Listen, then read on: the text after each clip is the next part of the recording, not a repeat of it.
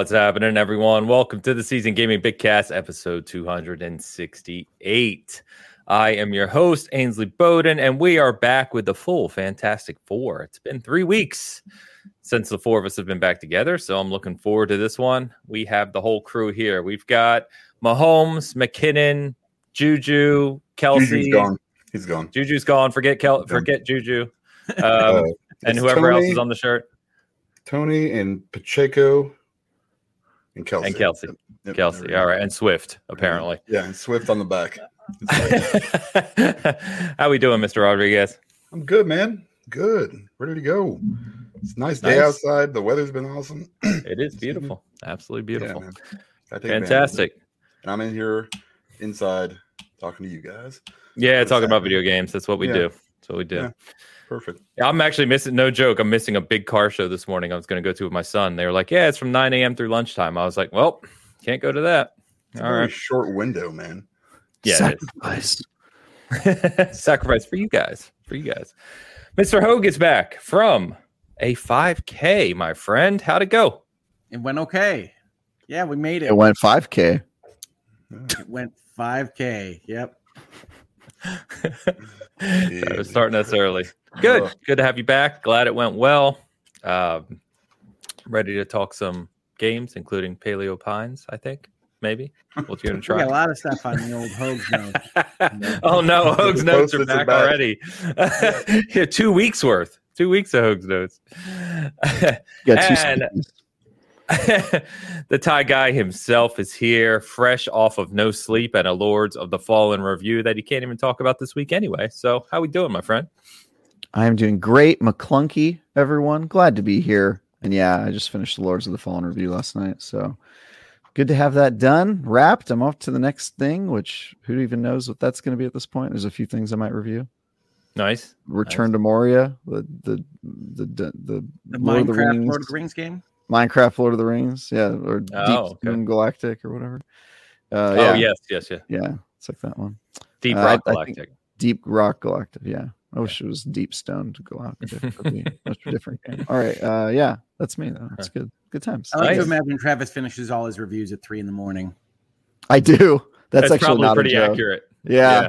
I'm like known for messaging like everyone in the Slack channel, IGN Slack channel, just being like, "Hey guys, for tomorrow morning, I'm gonna go to sleep for 3 hours, and then I wake up and I start working on the edits." So yeah. I remember when we were doing Diablo with Ben, it was like 2:30 a.m. my time. I was like, dude, I'm crashing. Like I got to get to sleep. Mm-hmm. So happens. Good morning, everyone. Good afternoon in the chat. Good to see everyone as always. We're kicking off with a couple member comments, some gifted memberships, and a Google Men super chat. Let's go ahead and get to it right out of the gate. Man, always throwing me off. I don't know why. It happens every week. All right. Google me with the €5. I pledge for the creation of a Criterion Collection type deal for video games and would love to hear more about the Walters, Travis, pepper jerky.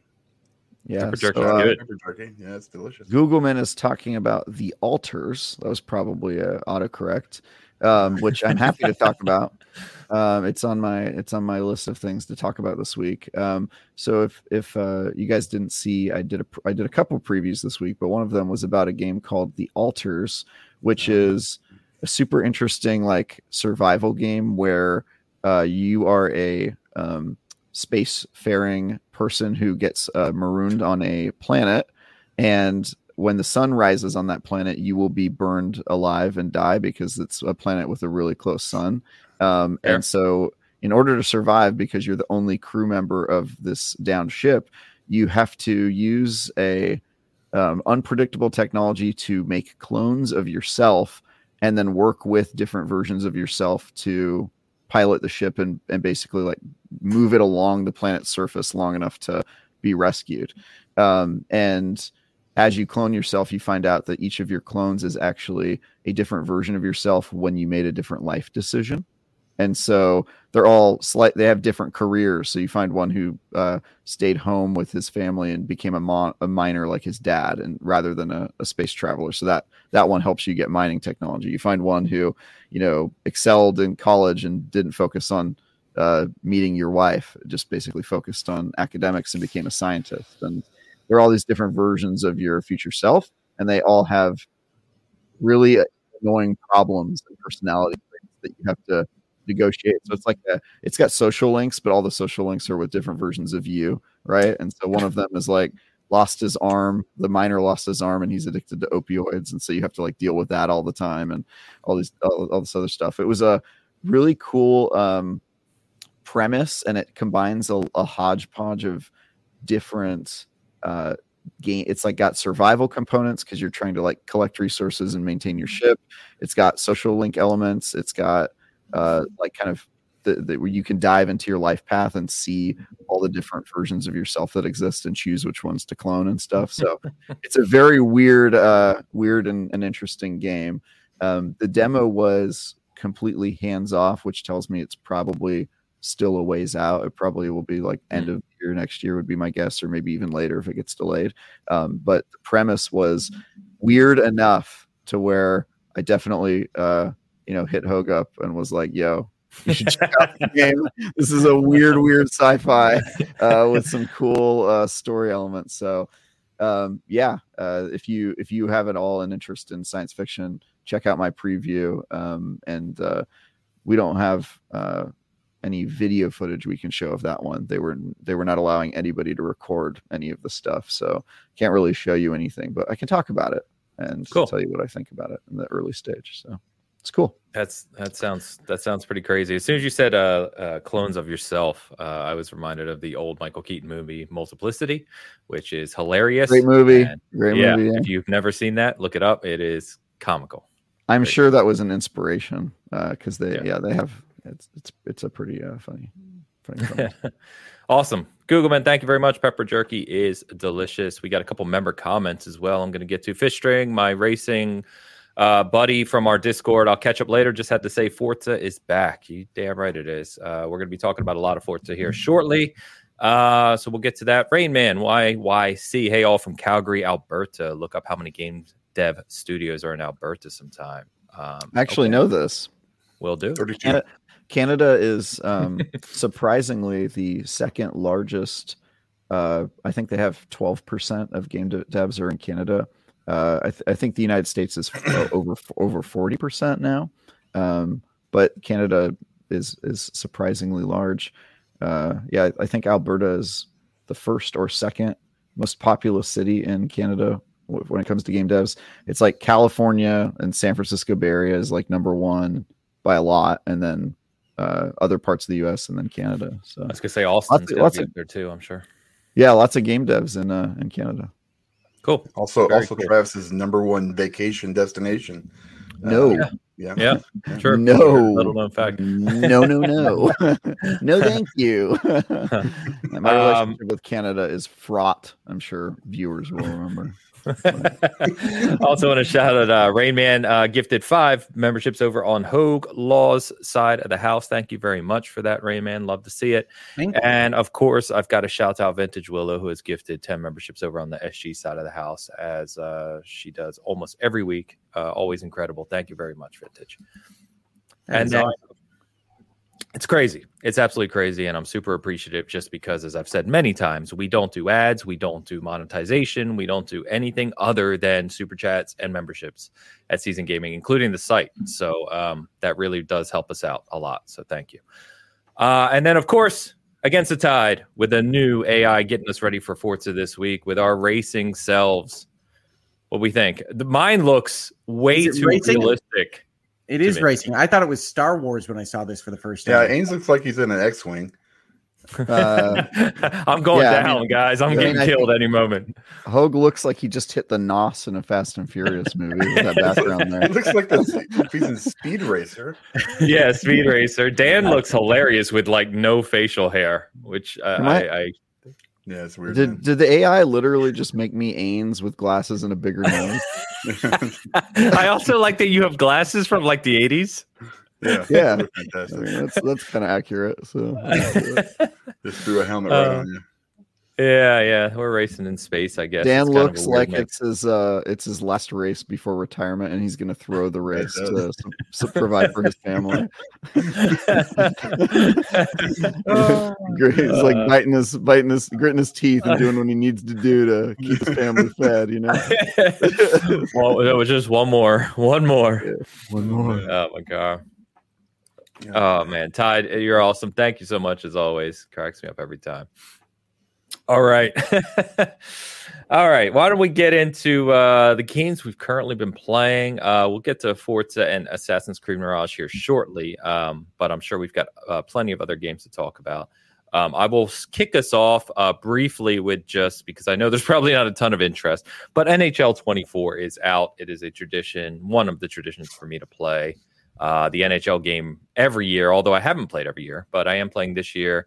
My good buddy in real life it's the first time we're playing together in 3 years because he had kids and, kids take over your life. So it's kind of a good time just getting together with buddies and playing the new NHL game. Created a team. I created Ted Lasso in the game, who's my player.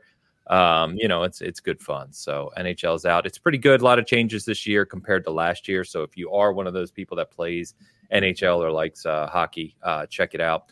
It's probably one of the biggest improvements in the past few years for sure. So that's pretty cool to see.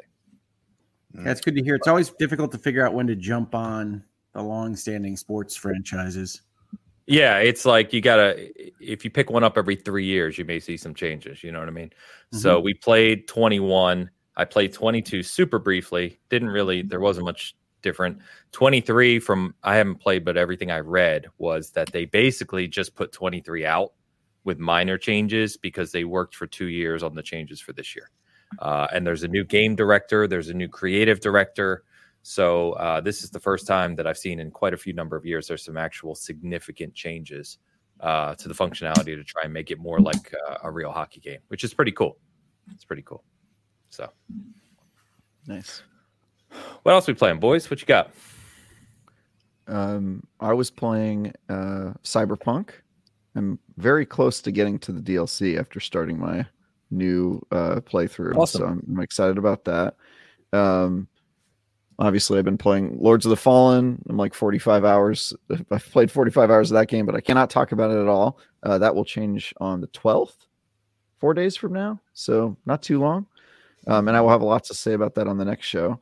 And then I did not my most anticipated game the rest of the year. Don't let me down. Yeah, and then I can't say anything. I can't comment. I know. I know. But I did not get to boot up Mirage. I really wanted to play it, Mirage. I haven't done it yet, but I did download it and I'm ready to go on that one.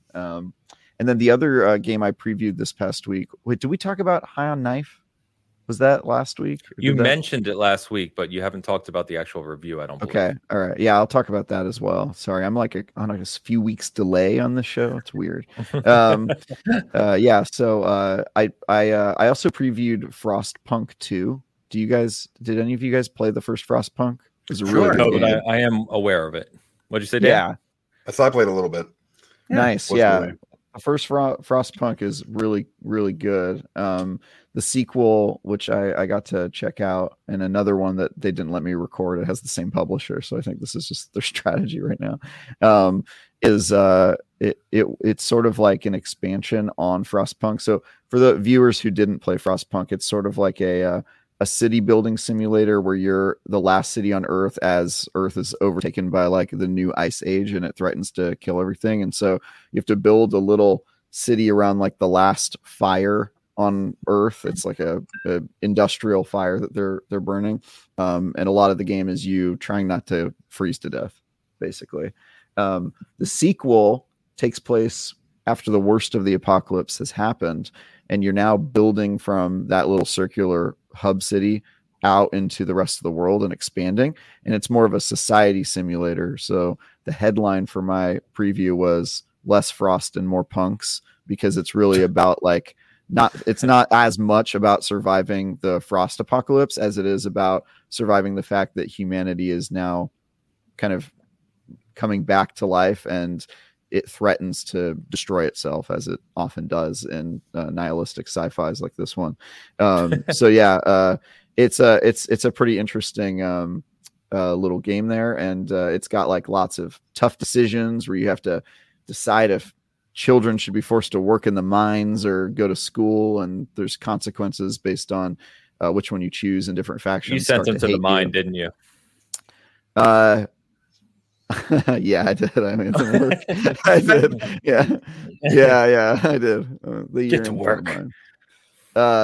Yeah. The playthrough was specifically, the scenario was, how are you going to get grow food? I think it was, and one faction suggests you use chemicals, and the other faction says, well, we relied on science of the past and it failed us, so why don't we just use human waste? And so I was like, all right, human waste, that's worked for like 10,000 years, let's use that. And then when you use human waste, then all of a sudden like people start getting sick, and then you have to decide, okay, well, go figure. Yeah, okay, well, do I want them to just like, what's my policy on like children dying because of the waste plant nearby and stuff like that? And different factions start to like you or hate you, and so it's one of those cool, like, society building, what is a good way to build a society type games, and then your decisions impact the way that humanity develops. So it's kind of interesting.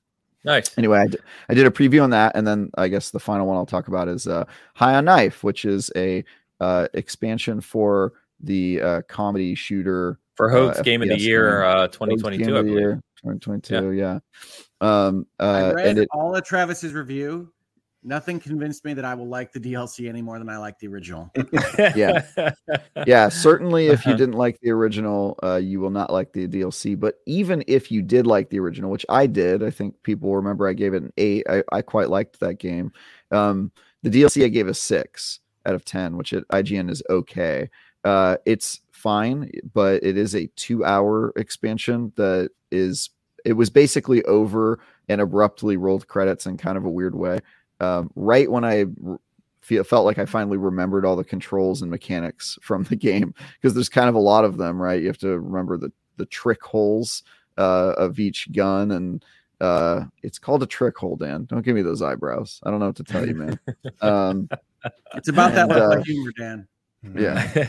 And the character they choose to focus on is a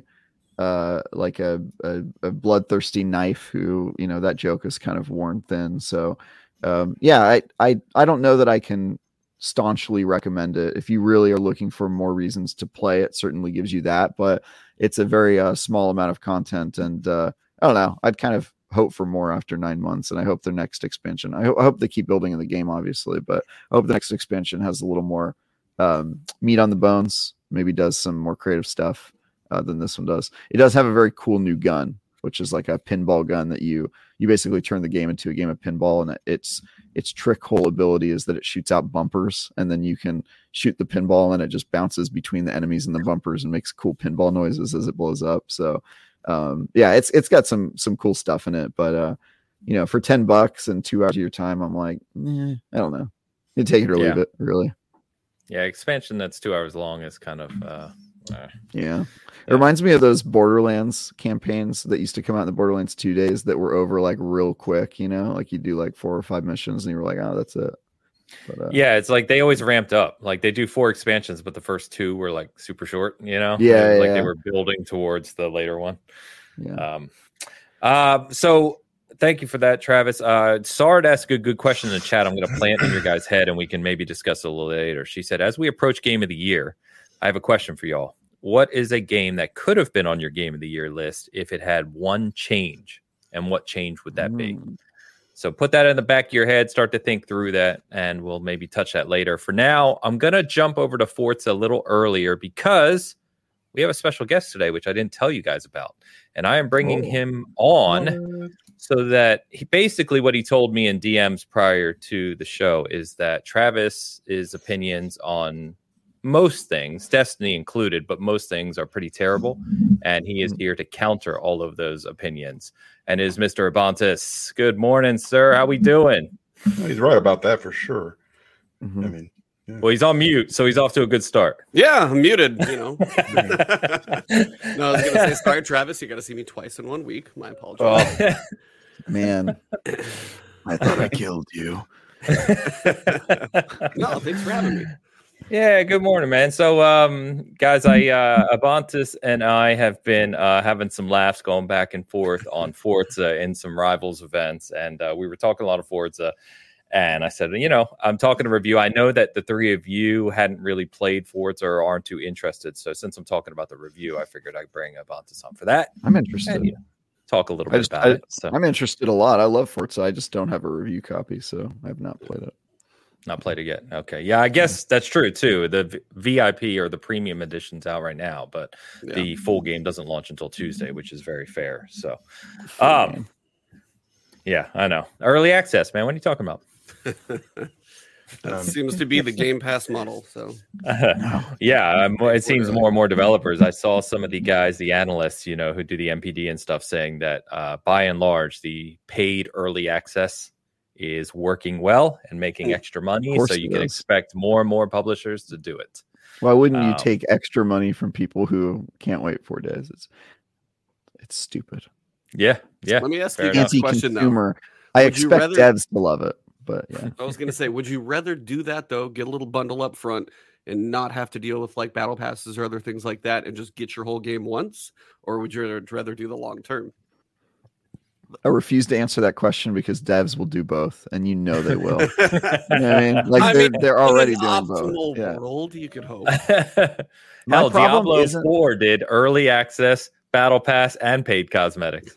My problem isn't as much. And it has 500 Twitch viewers. My problem isn't as much with the practice of charging people extra money to play early. I do think it's scummy, but that's not my big problem. My big problem is with the insistence that the game is not out yet when anybody off the street can buy it and play it, and developers and publishers are using that a lot like a cudgel to be like, oh yeah, you know what, you can't talk about the game and you can't publish a review until it's out officially 5 days after everyone has already bought it and started playing it.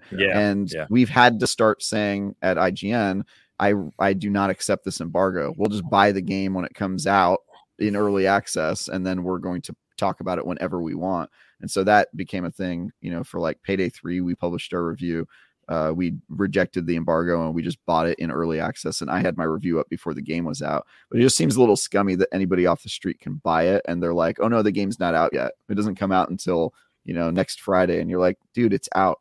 You're selling it for money and letting people play it. It's out. Yeah. So agreed. That's my issue with it, is the marketing bullshit. Agreed. But anyway, so on to Forza. So this was, as I've said, one of my most anticipated reviews of the year, probably my most anticipated. I have a lot of time into the game already. I want to say 45-ish, maybe 50 hours or so. Put a lot in for the review, obviously. I ended up giving it an 8, which on SG scale means kind of superb. But it also means, right, that I had a few qualms with it. I think the interesting thing about Forza is, if you're not aware, right, this is kind of like a reboot. Like, they took the time to step back, rebuild all the systems for the game, many of them from the ground up, and relaunch, if you will, with this kind of new platform for the future. Okay. And what I say in my review is they did that very successfully in the sense of the racing aspects of it.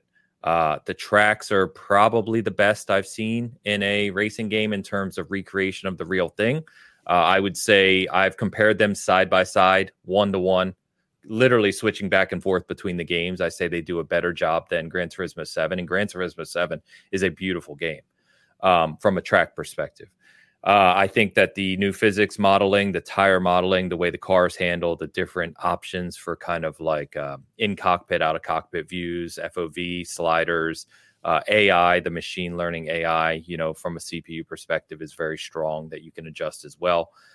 It's got an intelligent penalty system. So if you're really into racing in multiplayer or online, it's got kind of intelligence behind the penalty system and rankings there. So, that kind of is important when you're racing in multiplayer.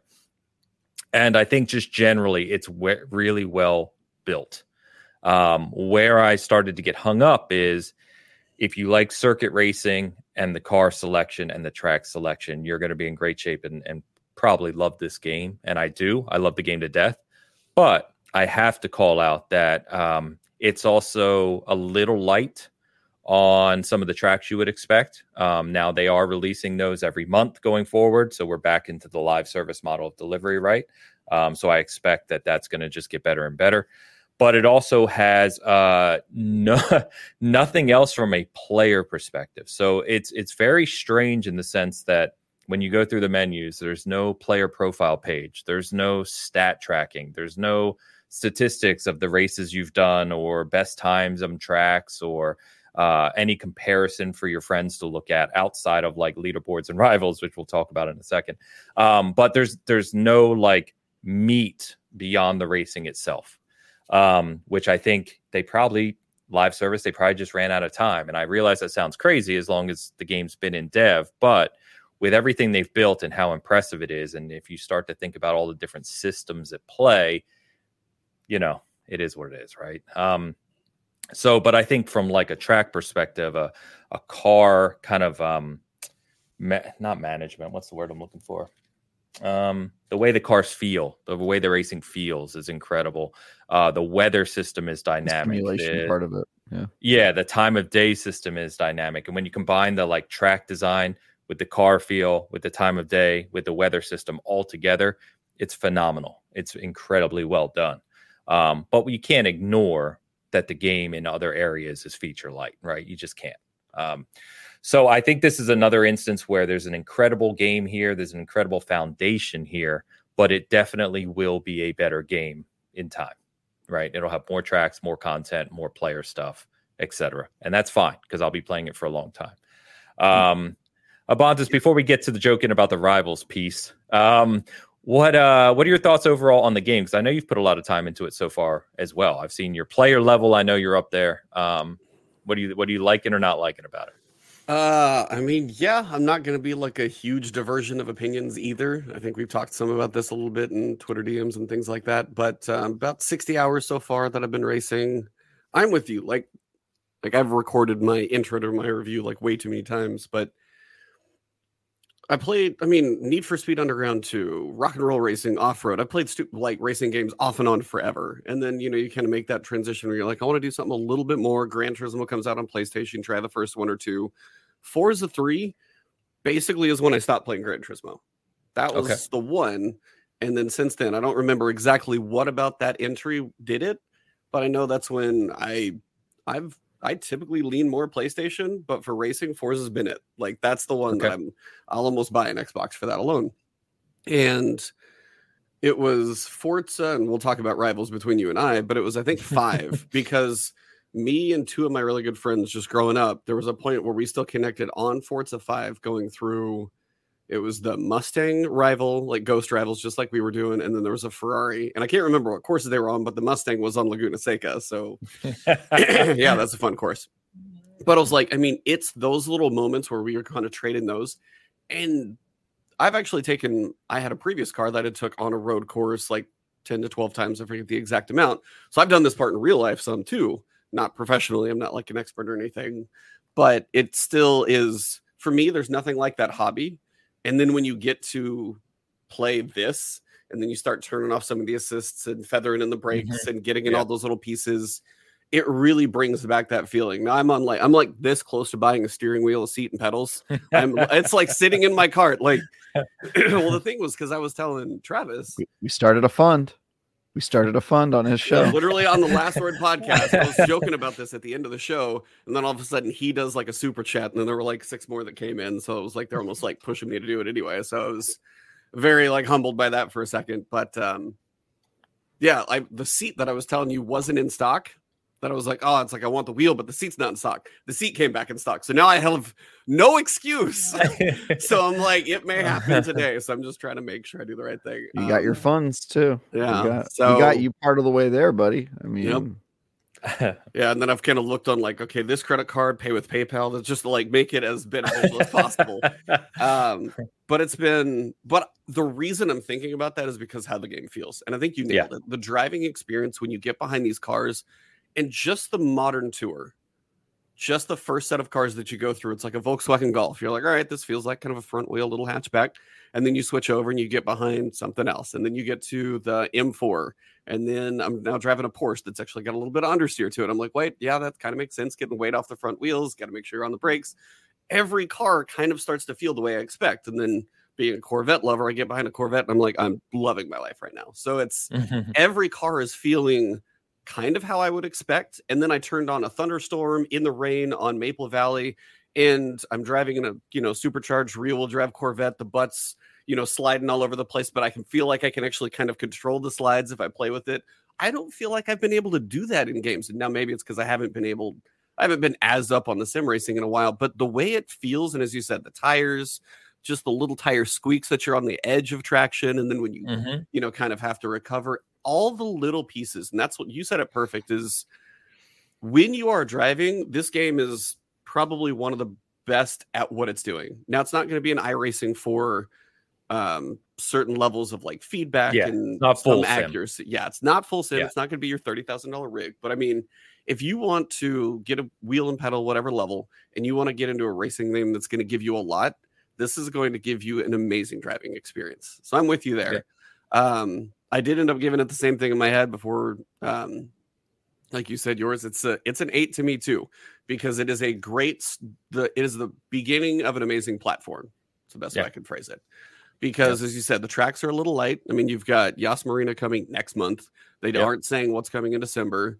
The Nürburgring Nordschleife, that's coming in spring of 24. So I was like, that's 6 months away.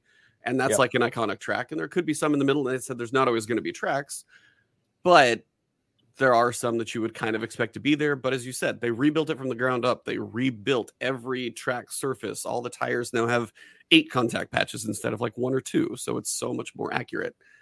And that's where the kind of the offering is a little light. But also it's like if you're looking for coming from a Forza Horizon and you're looking for drag or jumps or drifting, none of that's there. This is you in a car going around road courses, mastering that. That's what this game is. And if that's what you're looking for, it is going to deliver. Now, where I have fun and I've lost hours and hours, thanks to partially this guy up here on the screen, is Rivals. And I think that's the most hilarious thing to do, because you could have a rival 100th of a second apart or less. I've had them even closer. And I can tell you those two drivers take every turn a different way. And it is hilarious to watch, because I might be good at the first 2 turns, and then all of a sudden he catches up to me in the next 2. I'm horrible at this one, but I can gain him on the end. And you're like, how are we that close? And then there's the people who are 3 seconds ahead of us who do it all right. I'm going, okay. Yeah. But yeah, for me, the driving experience is amazing. The tours are going to be a little light. I do think the live service will multiplayer. The constant circuits that they're going to do. There's a race every 20 or 30 minutes, depending on which circuit you like, which I really like. Do some practice, get a feel for which tire you think you want to run, jump into the race. And then, as you said, the penalty system is really smart. It's going to take, I listened to Cog's interview, and it's like the 15 seconds before, 15 seconds after. It's going to calculate, did you just go barreling into a car just to try and make a turn? Or did you nudge somebody and kind of do a little rubbing his racing kind of line? And did that actually not make that much of a difference? And then there's no penalty. I think that's a really smart system to incentivize better multiplayer races, because that's what you hear about in other racing games, that it's going to be just a mess. Tires flying all over the place. I heard about before, just ramming people off the road so you can make a turn. They're going to penalize you pretty hard for that. You go off the track multiple times, it's like 6, 7. I had an 11-second penalty just to see how bad it would be. Like, you're going to have some major penalties. So if you want to go full sim, it's going to incentivize you to do that, which I really, really like. And if you hit multiple people during a race, like repeatedly, it'll actually boot you from the race. Oh, I haven't done that yet. Yeah. Oh, I could never play this game ever. No chance. So, well, you can remember, you can turn, this is like if you're playing sim, you can turn penalties off, you can turn all that off. But if you're playing in competitive multiplayer with real players, it does full rules, meaning you have to play by the rules. Yep, no worries here then. Is that a real rule in actual racing? Absolutely. You can get penalized and taken out of the race. Yeah. They'll black. How do they take a car out of the race? They black flag you and black flag you. That's what black flag means. Did it get black flagged? Does it be removed? They shoot out your tires. How do they get you out of the race if you don't want to? Okay, if you want to have any career ever again, you pull off the track. Otherwise, you're going to be expelled. Otherwise, you may never race again. Yeah. Sounds like they're afraid of my power. That's what I feel If like, you're and just I gonna refuse to stop. if you're gonna run around and do destruction derby, yeah, you're probably gonna end your career. But have fun one time, kind of thing. This is why nobody should respect authority. Like, look at them. They think they can control you. They do. Yeah, they do. If you want a career, that's sounds like Travis's take on laws. But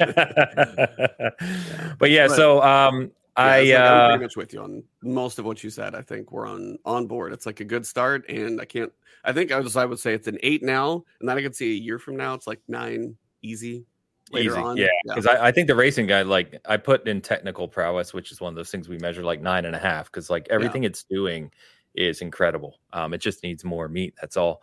The funny thing is, so the nice thing, couple things to shout out is, someone in the chat reminded me. So Maddie and Cog on Defining Duke, apparently Maddie called out that my review is the definitive review. Nice. And that if everyone, anyone who, is interested in Forza should check out my review. So I want to shout out Maddie for that, because that's super appreciative. And, they're a big show. So that might explain why my review is doing so well in terms of numbers, which is great. Awesome. It's a really good review, Ains. I mean, I know Ains doesn't love to tout his own stuff, but it's one of my favorite reviews. I was already moving on. It's one of my favorite reviews I've ever read, and it says so much stuff about racing games and the experience that I haven't even thought about for more than 2 seconds. So if you're interested at all, check out the review. It is fantastic. It's really long too. It is long. Yes, thank you. My review is longer, and then I took it down because I wanted to redo it. I hadn't even seen yours yet, though, but now I don't even think I need to, because we have the definitive one out there. So it's 20 minutes, and I could have said more, obviously. But I think what I think one of the crazy things that occurred to me as I was reviewing this, and 2 things. One is that we've all heard who talk games, like in Game of the Year conversations, in discussions just about games in general, you hear it's just a racing game, right? And as I reviewed this and really kind of dove into all the details, just think about this for a second. And I promise I won't try to spend too much time on this, but to get this game to feel the way it does, right? They had to go back and recreate all the real tracks that are in the game with this new 3D scanning technology, which goes down to like 3 millimeters or something. And that's every inch of the road. And you're talking about tracks that are miles long, right? So every single perspective, every undulation, every bump in the road where it can separate tire contact even for a split second is there, right? That's a start. Then they build an entirely dynamic weather system that has 17 different weather starting points, meaning it can start in like haze or fog or light clouds or light drizzle or heavy rain or thunderstorms.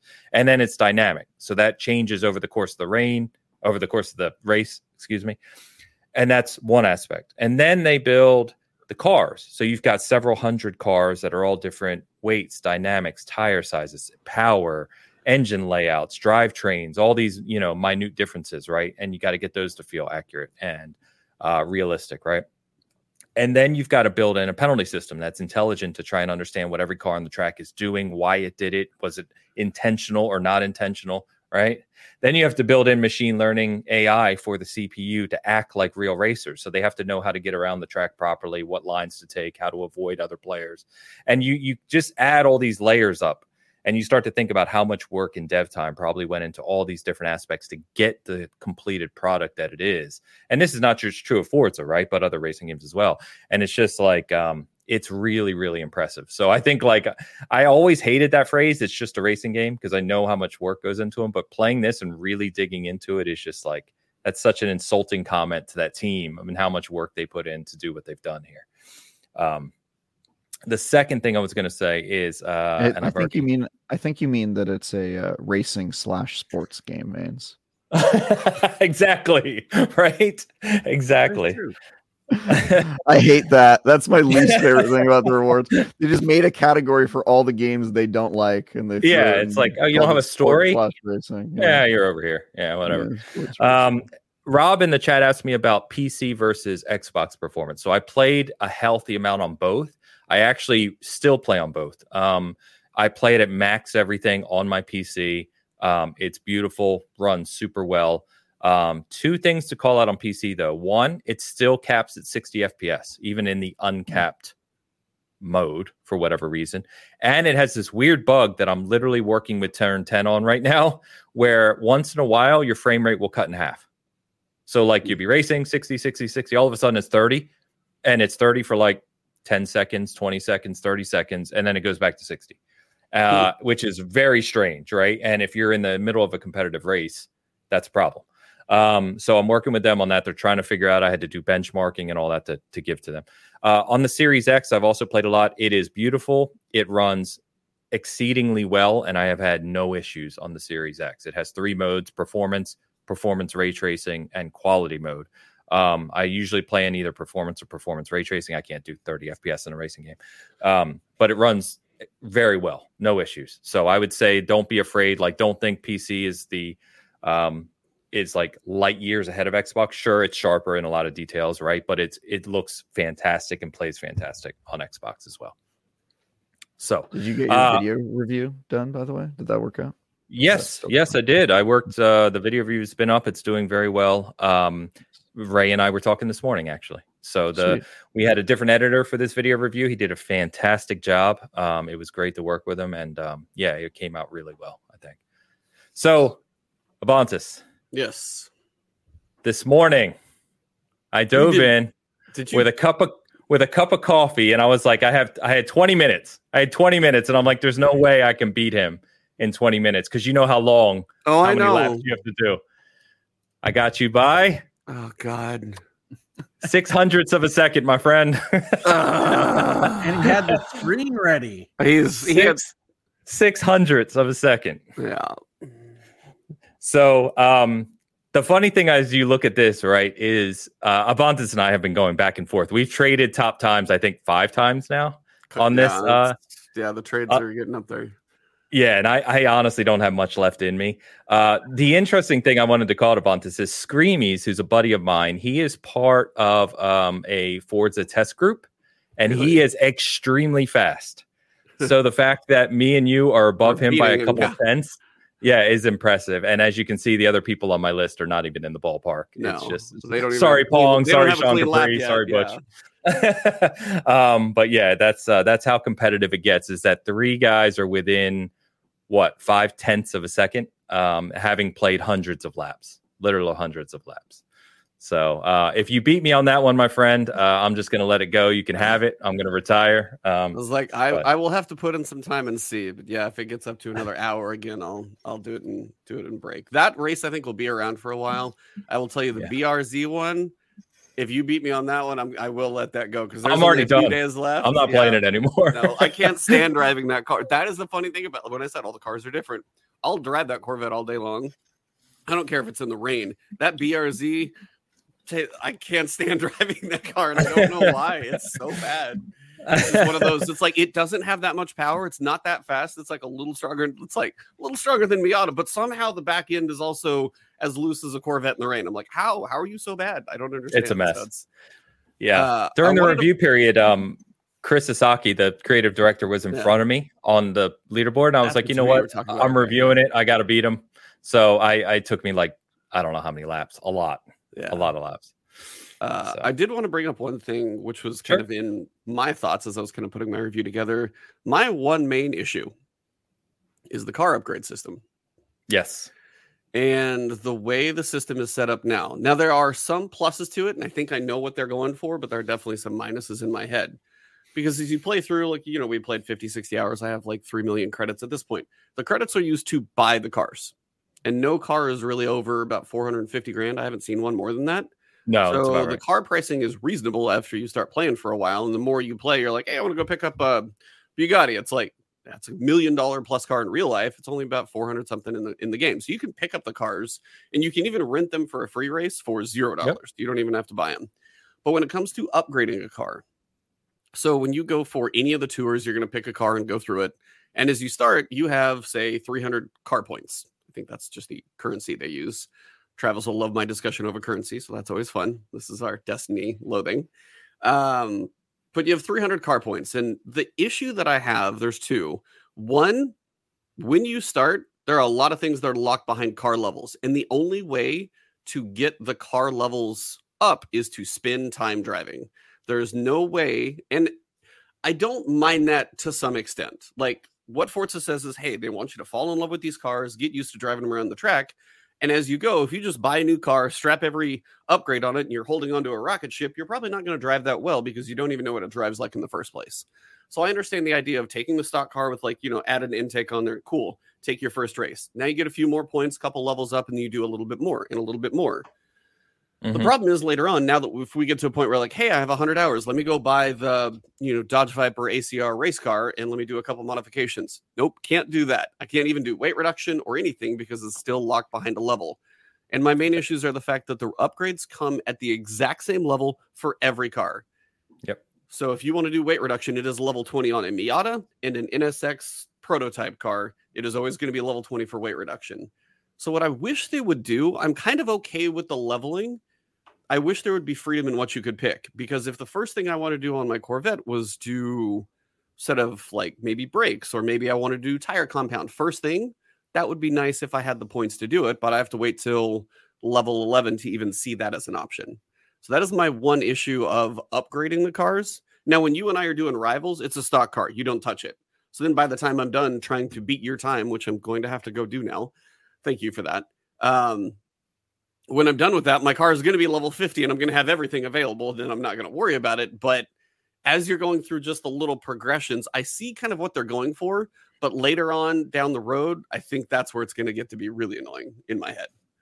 Some of those. I agree with you. I said in my review that one of my traditions is I buy an E36 M3 and a 944 turbo Porsche cars I own in real life and, kind of raced. And one of my traditions in every game, like where those cars are in the game, is I buy them, I modify them to make them just like my real life car, and then I just go race them right around the track to get a feel, because I know what those cars feel like. I can't do that in this game. I'd have to buy them, race them for a few hours each, and then be able to upgrade them, which is really annoying. So I'm okay with it. You buying and racing cars you own in real life is a little bit like that episode of The Office where Dwight plays Second Life and he makes his life exactly like his real life. Where he works at a paper company life. As an assistant manager. Yeah. He was trying to make Second Life. Yeah, exactly. That's hilarious. Actually. But yeah, I like the idea of car points and just buying cars. You don't spend money and you can dabble with any upgrade, turn them on, turn them off. Doesn't cost you anything, which I do like. But but they've got to remove it from the individual car for sure. Like they've got to fix something about that. So I think they will. That's the thing most people have complained about, even since before the reviews. The preview periods were complaining about that. Yeah. So I think they'll change that over time. I hope. So live service game. Yes, live service game. It is. As we all know, there's two types of live service games that don't work out. There's those with foundational issues where the game itself just isn't fun to play. Let's call that the Babylon Falls of the world. And then I had forgotten about that. Yeah, exactly. I think that's. I haven't. Falls because that sounds like you're in a raft and it's like a waterfall simulator. I have not forgotten about that game because I think about live service games a lot. And then there's the games that have a very good foundation that fail at the live service part. Let's call those the Halo Infinites. Don't you dare use Halo for that example. That's not a good example. He said it's played well. A prime example. He said failed in the live service. Oh, it did the first year. Fail in the live service. Failed in the live service part. It's a great game with a bad live service model, as opposed to that's Destiny, not true anymore. As opposed to Destiny, which is a bad game with a good live service model.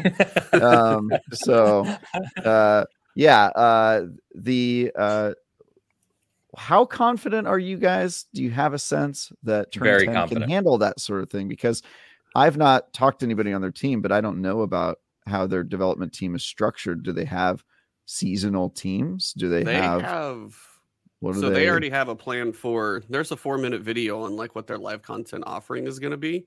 And they've got spec rate. So even right now, there's a featured tour for single player, and you go in, there's a tour, there's a series that's this week. Then there's a series that's next week. Then there's a series the week after that, series the week after that. If you just complete all 4 series, you don't even think you have to win them.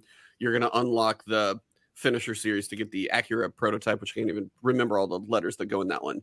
That's just the single player piece of it. Then for multiplayer, you've got spec races that are going to rotate through. There's like the GT, and then I can't remember the name of the other one. There's 2 that are going to be there, and then they're going to prototype tour. So there's 2 that are going to rotate. I think those are almost going to be staples, and there's others that are going to be rotating through. They're going to have spotlight cars where right now, if you want to buy the BRZ, please don't. It's awful. Let it go. You can buy it for sale, but you can also buy like next week when I don't know what car that is that's coming up. That's going to be spotlighted and discounted. So if you do want to pick up a car and it's spotlighted for a specific tour or a rivals race like the Viper is, they're all discounted. So there's incentive to kind of like go with whatever the featured race is, the featured rival, the featured this one. The cars will be cheaper, and then you're going to spend some time with those anyway. And also they've got a plan for those. There's a 30 car pack. That's one thing I did want to ask you about. The premium bundle. In my head, if you're going to play this game for an extended period of time, it's almost required. In my head. Because you get double the credits for every single race.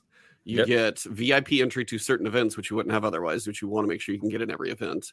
You're going to have the 30 car pack, which is a car every week. You're going to have 8 spec race cars and then the 5 starter cars. The 5 starter cars are nice because then you go through the opening tour and you spend $0 for the entire like modern tour. Yeah, it's a little dirty. The premium pack is almost required.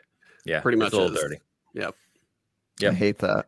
Yeah, it's true. It's all true. That makes the game feel like the progression was designed well. No, there's no XP gain. Yeah, well, I guess credits, I guess. But the thing is, like, early on, the credits will help because, I mean, right now I might have 1.5 million instead of 3 million, but I'm like, I'm not spending my credits, though. No. I'm spending hours racing a spec car, getting cramps on my hand trying to drive this Corvette against Haynes, and I haven't spent a penny. So it's like, if you play for a while, the credits after a point aren't going to matter, but it's more the access to other things that I kind of wish wasn't a thing.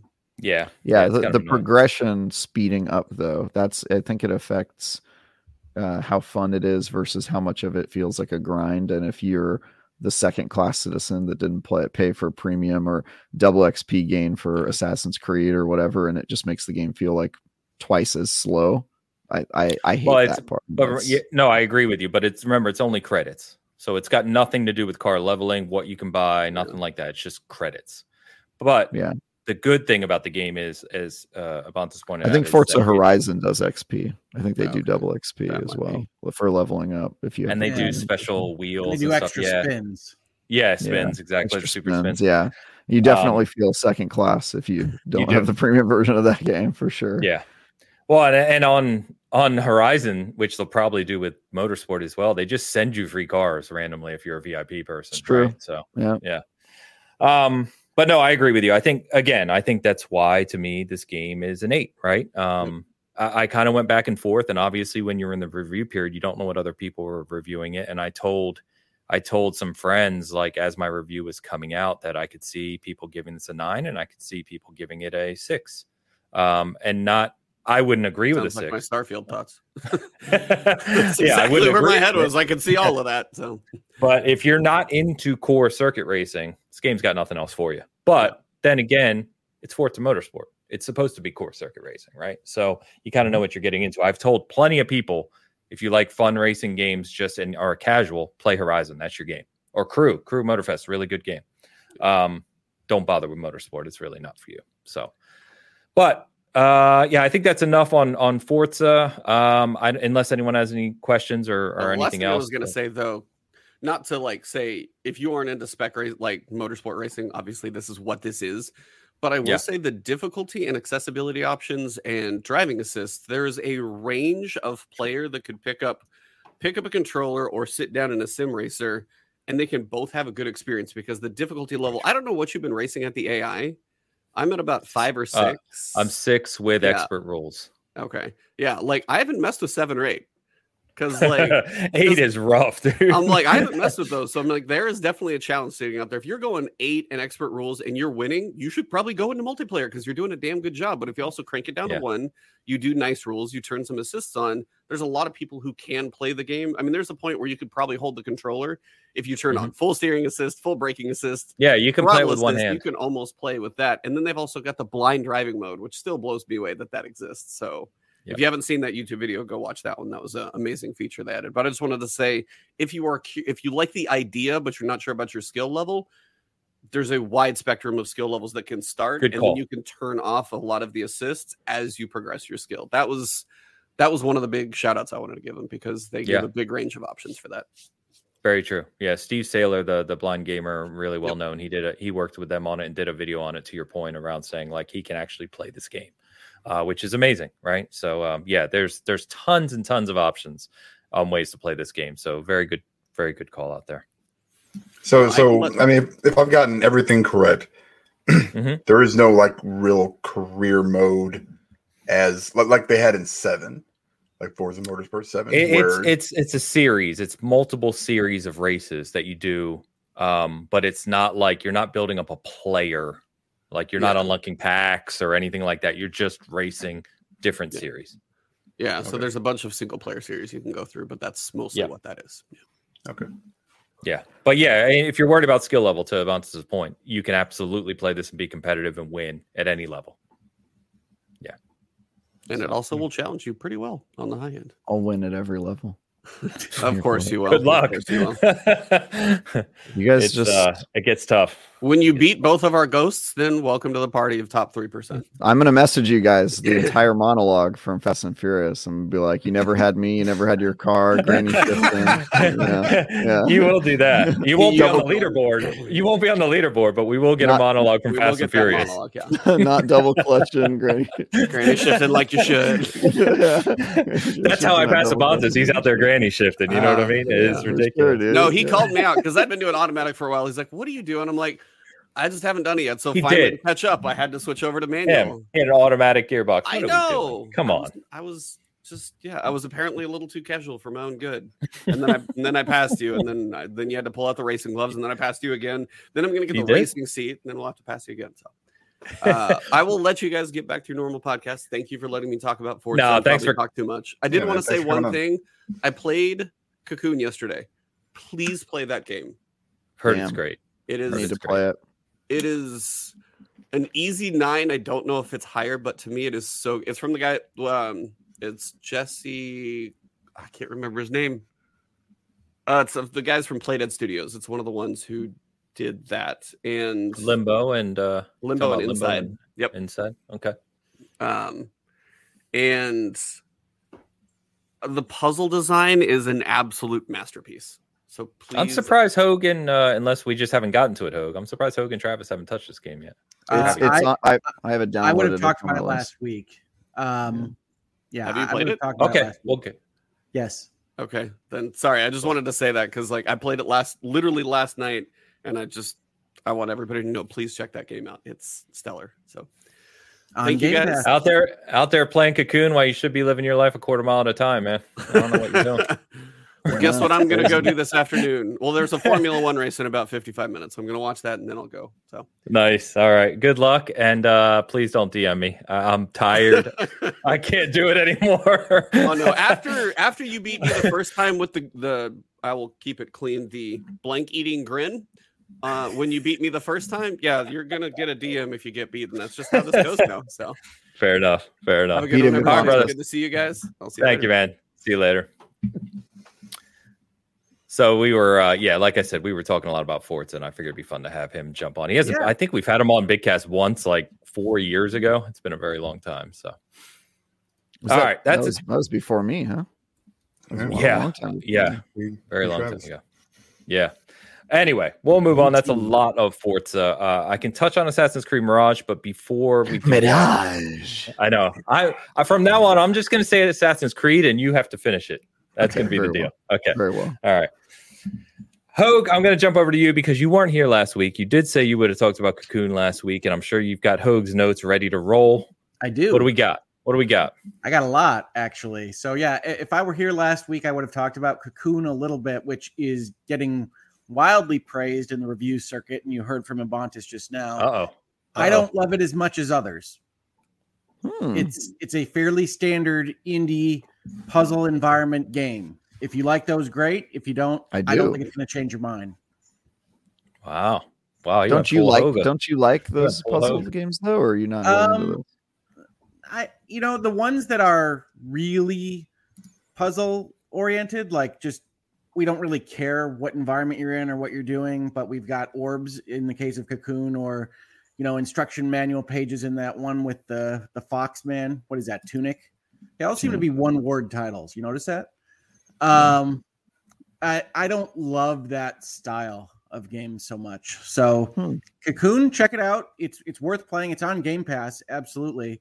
But it isn't my favorite. I haven't reacted to it or responded to it like others have, which doesn't mean that you won't respond to it like they have. So give it a try. Okay. I would have also said last week that we were playing a game called Mineko's Night Market. I'm only laughing because you always pull out a title that I literally haven't heard of. So random. Mineko's Night Market is a celebration of cozy gaming and Japanese culture, I believe is on the description. Yep. Fair enough.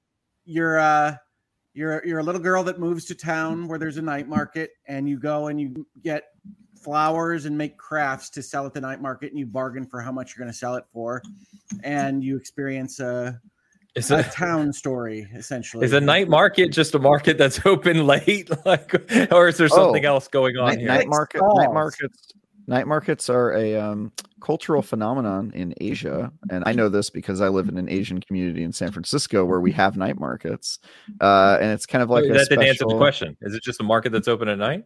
It has very specific foods and fireworks and kind of like an Asian culture vibe. It's kind of it's like I don't really know how to describe it. It's just they sell them, or they're setting them off at night.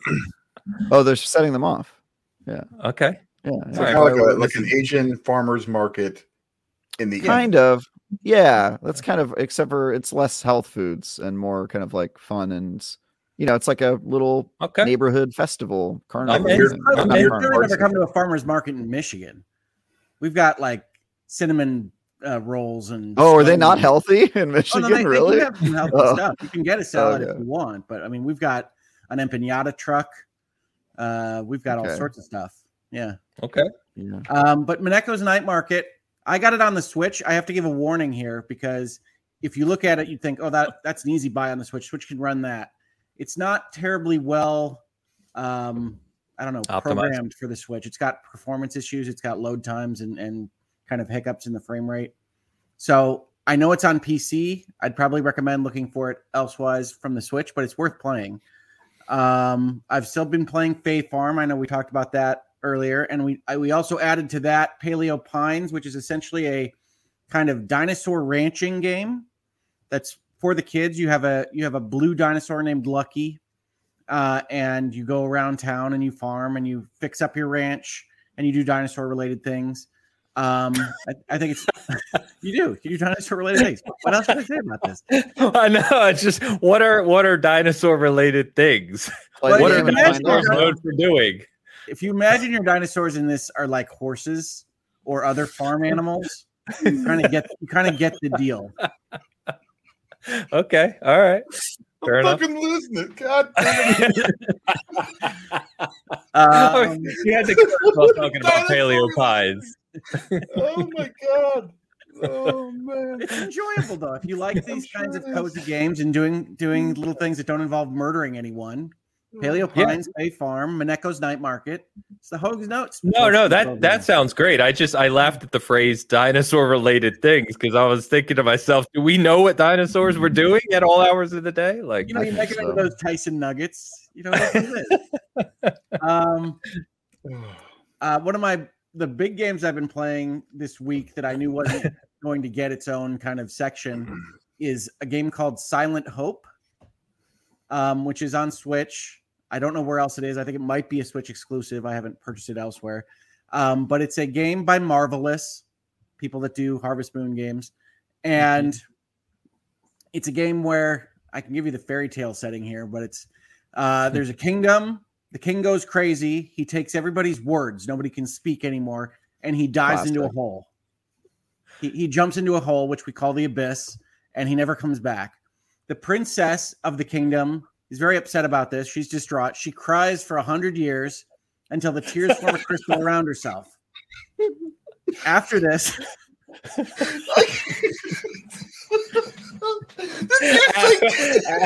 after this, did you say classic? Did you say classic, Travis? I can't stop. Oh my god. Carry on, sir. Yes, I will. Absolutely.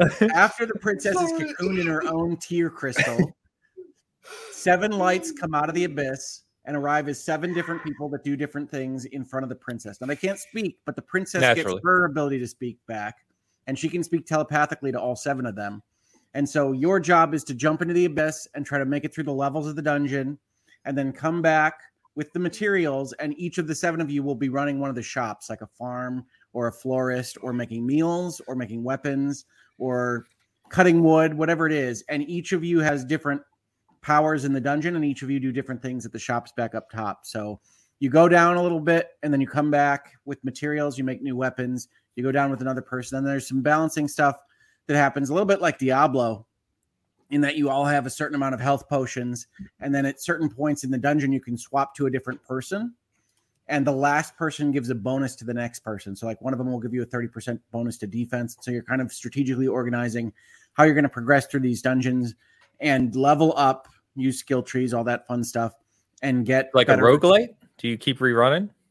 You keep rerunning, but it's not a roguelite. You get penalized for dying, and the princess says, "Oh, good try. You'll get it next time, I hope." That kind of thing.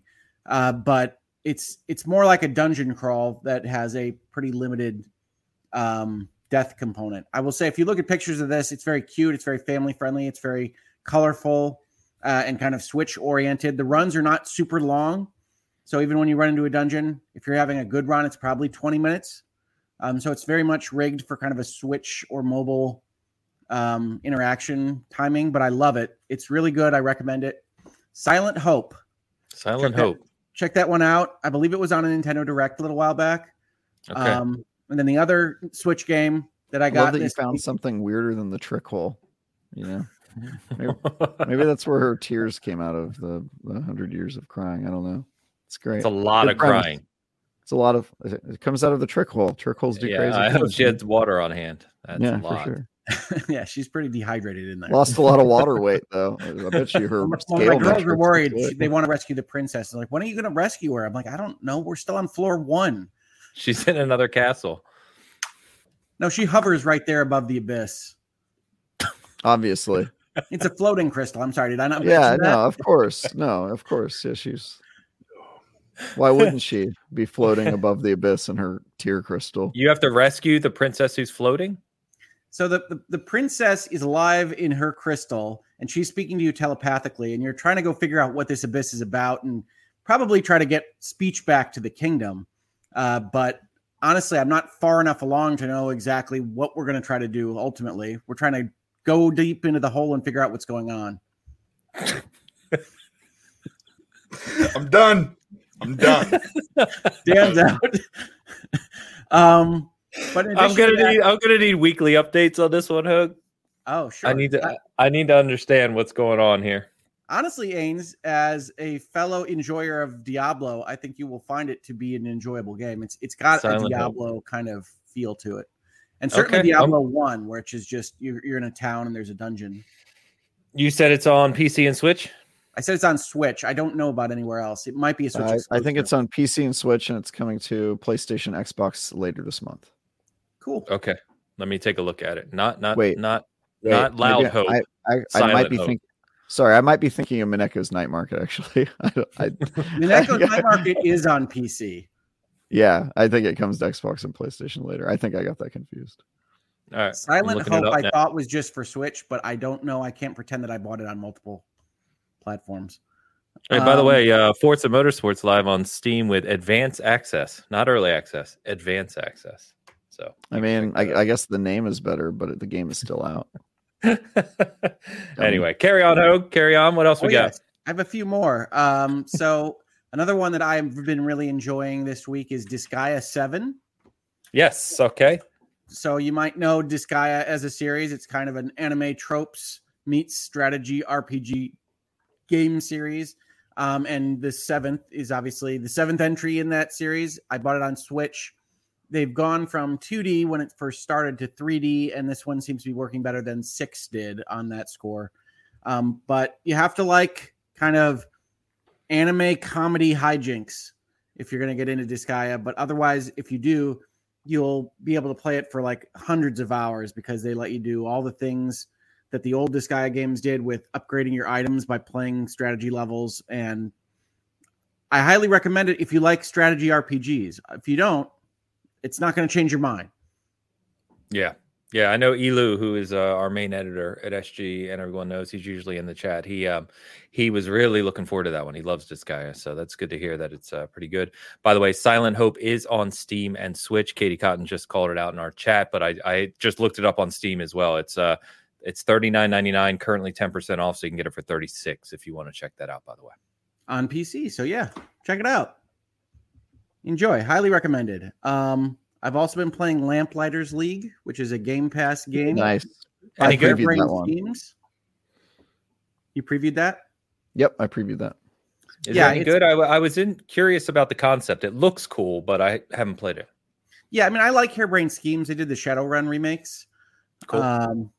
It's kind of a 1920s adventure vibe with I don't know if you played. I can't remember what the name of the game was. I think it was Mutant Year Zero, which had like the crazy duck, and it has the real time component of where you're walking around the map and trying to get the drop on people, and then when combat starts, it goes into a turn-based, square-based type XCOM game. It's that design, but it's very good. Again, a lot of strategy games for me. Yeah, it does an interesting. I would say its biggest change from like XCOM Ains is that it's more of like a story where like you'll start out and you're not in turn-based mode. You're kind of freely moving around, and you'll even do like stealth sections. And then all of a sudden you'll get into combat and you'll take out all the goons that you fight.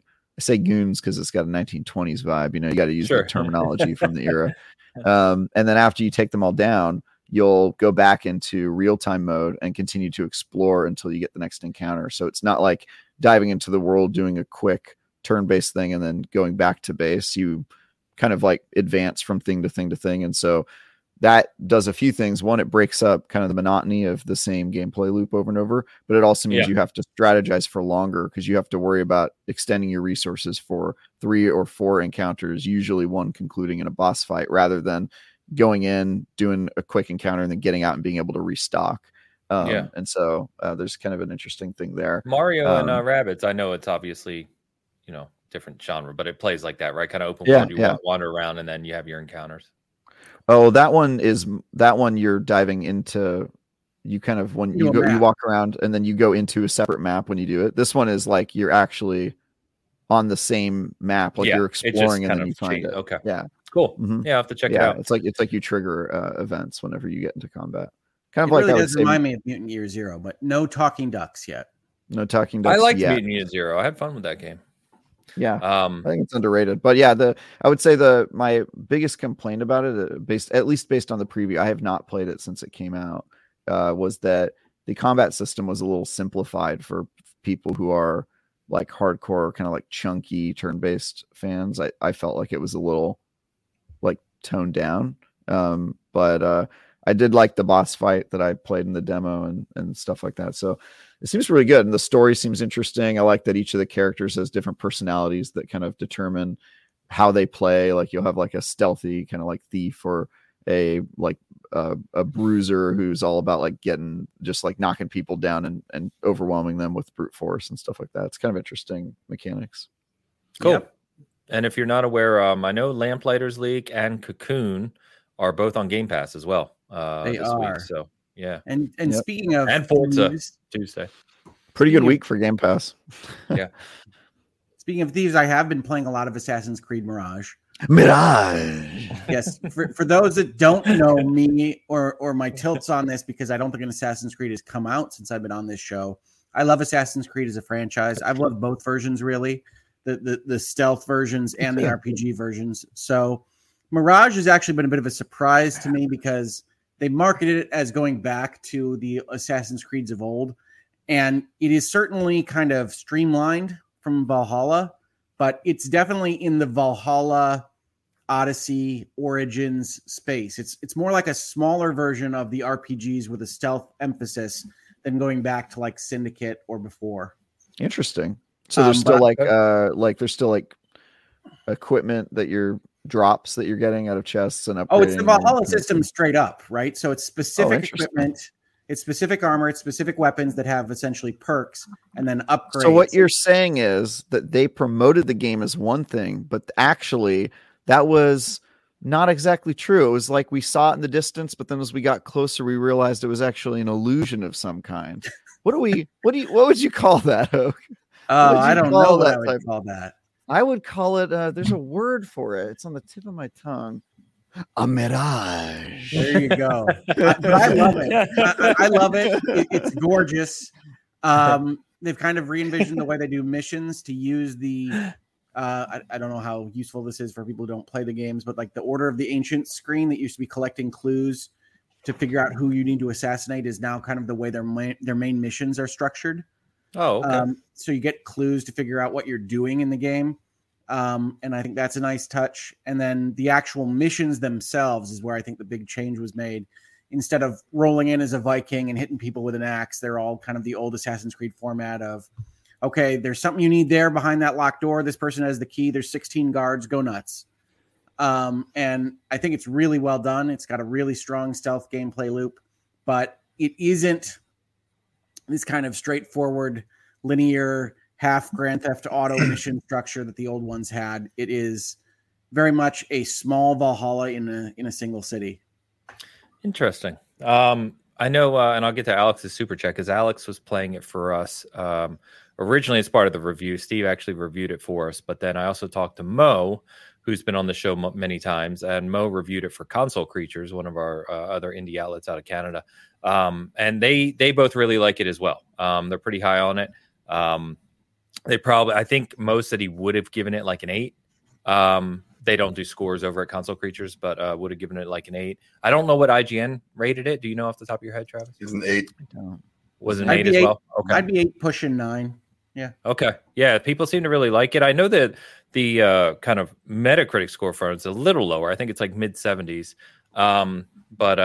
Yeah, see, everyone I've talked to who was looking forward to this being more of a condensed Assassin's Creed, maybe that's a decent word for it, Hogue, has really enjoyed it. So everyone I've talked to has really liked it quite a bit. Well, I mean, I'm on the record saying I think the Valhallas of the world got too big, honestly. I don't think it's useful to have a game with narrative push that only gets you halfway through. And no narrative that I've ever seen could get you through a game the size of Valhalla. So I like that they've smallened it up. Good English from me. But good English. It works for me. It's kind of a callback to the old Assassin's Creeds. Dan, I know I mentioned this before when I was in previews, but I can verify that the contract system they use gives you kind of small levels. I don't know whether they're procedural or there's just a lot of them. It gives you kind of small levels that have that Hitman vibe.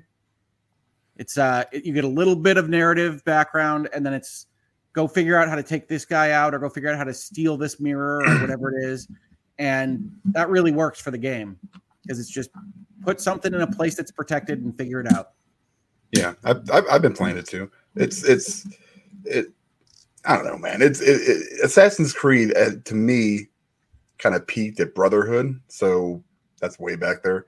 But I think it peaked at Michael Fassbender flying on a giant robot. That's arguably Odyssey, but that's fine. Yeah, I mean, Odyssey Really? was great.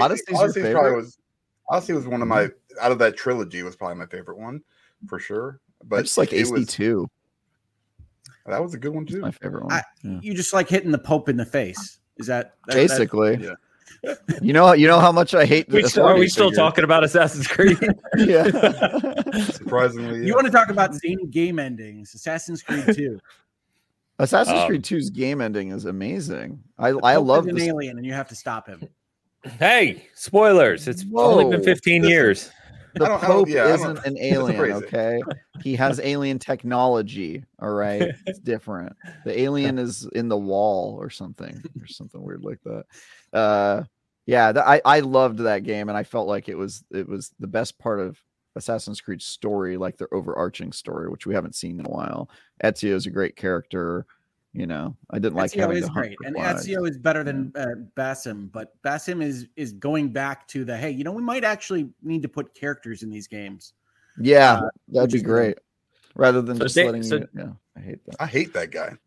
So I was going to say, Dan, how far are you into it? Because Dan, if you're newer to our audience, you weren't around when Dan famously gave Valhalla a 7, and all hell broke loose because it was low. A 7 was low in comparative to other reviews, and it was quite the scene for a few months after that. But anyway, how far in this are you? I'm probably about 6 hours in, probably ish, maybe a little bit more. Here's the thing: I don't like Basim at all.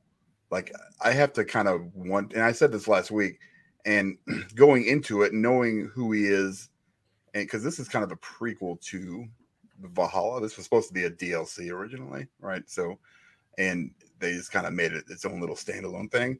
I appreciate what they try to do with the stealth stuff. I think it's a lot more like the older games.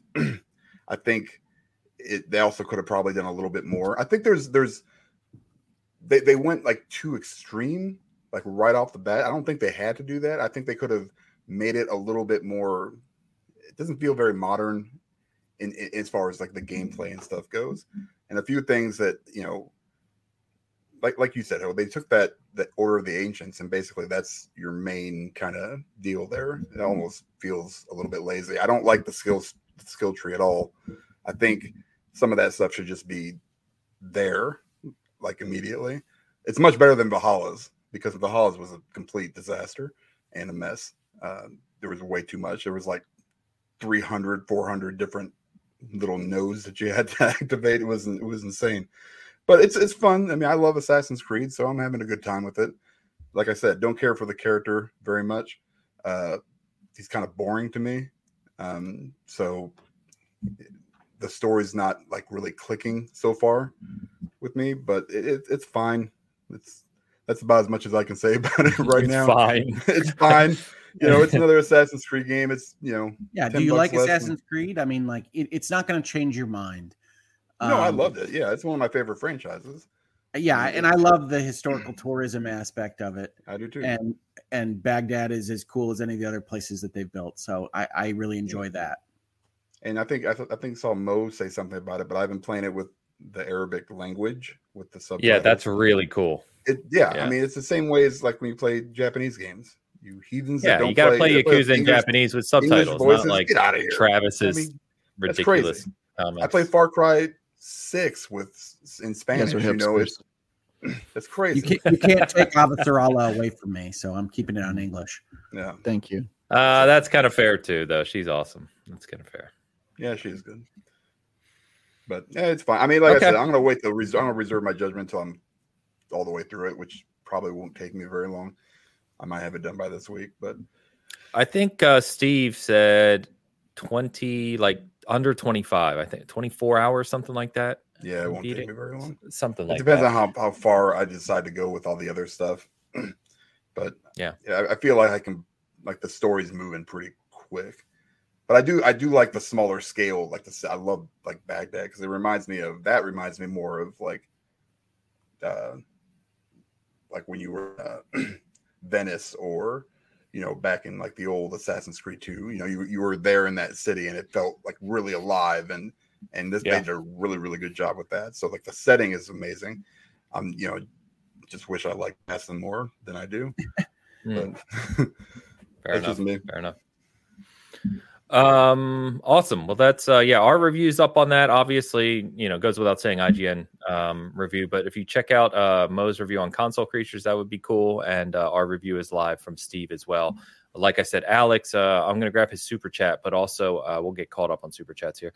But Alex also was playing it pre-release for us, and he did a ranking of all the Assassin's Creed games recently, which he's going to add Mirage into somewhere. So I think traditionally, if I recall correctly, Alex was more on the 2 and Brotherhood camp as well. But anyway, let's get caught up on super chats. This is Alex. Alex with $5 super chat. Mirage discourse. Mirage. Sorry, Mirage discourse. There you go. It is fair to criticize a game for doing what it said in the tin and not evolving. People wanted a simple Assassin's Creed game. This is. Yes, it is fair to criticize a game for not evolving. It is totally Ubisoft's choice if they want to make a simpler version of AC, but that does not mean that consumers have to agree with that decision or like it. And therefore, how a game is marketed does not impact at all whether or not it's an enjoyable game to play. Also, games don't exist in a silo, so there's lots of Assassin's Creed-like games nowadays that maybe do it better. And so I'll say, yeah, it's totally fair to criticize a game for it not liking what it is. It doesn't really matter what the developers intended to do with it. If it's not fun, that's your opinion. I'm going to say somewhat agree with Travis, somewhat disagree, because I do think there is a tendency for some reviewers to review something based on what they wanted it to be, regardless of whether or not that game wanted to be that thing.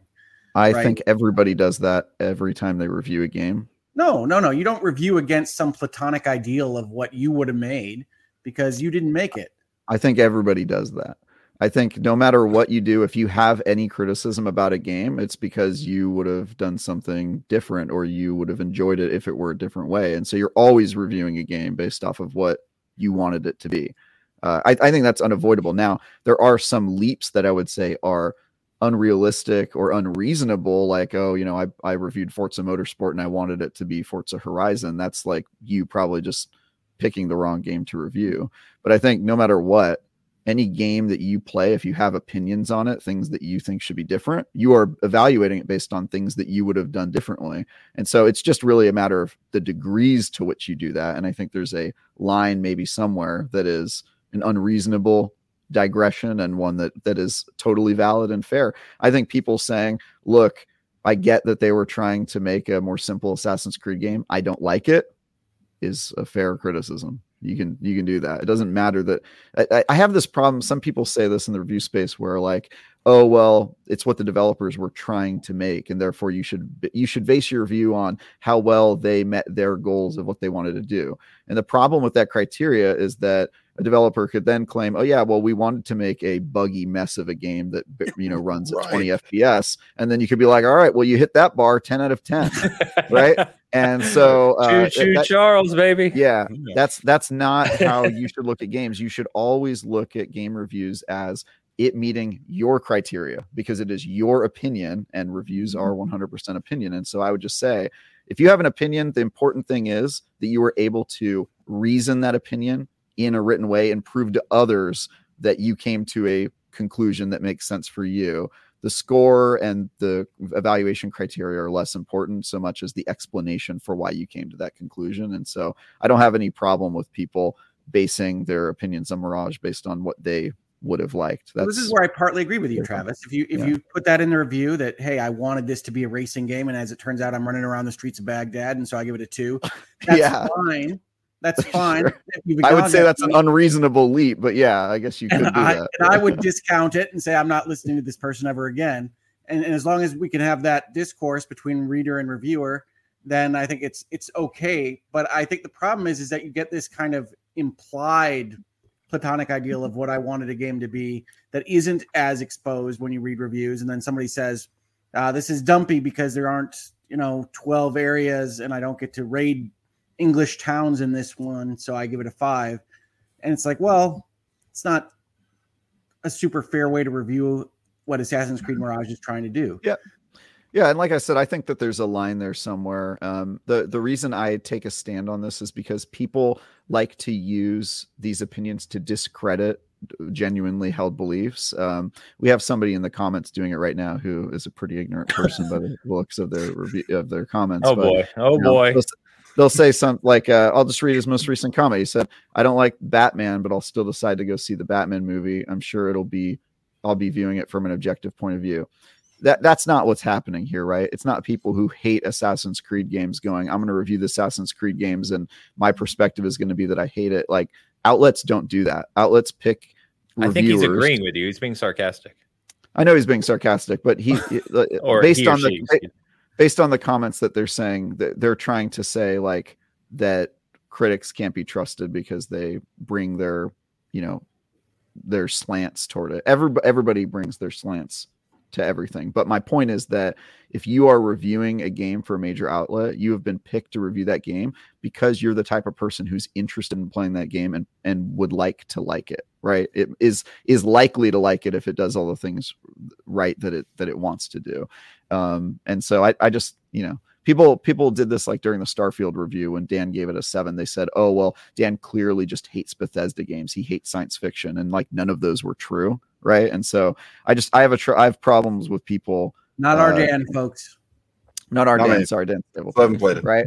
If you're claiming to know somebody else's preferences and using it to discredit the things that they said in the review, I don't think you're being very fair or genuine. And that's why I have to speak up when I see stuff like that, because I feel like some people are trying to invalidate people's opinions. And I think there are times where you can do that, right? We talked about Hogwarts Legacy, where somebody gave the game a bad score because they hate J.K. Rowling. And I would say that is very fair to discredit it because it has nothing to do with the game.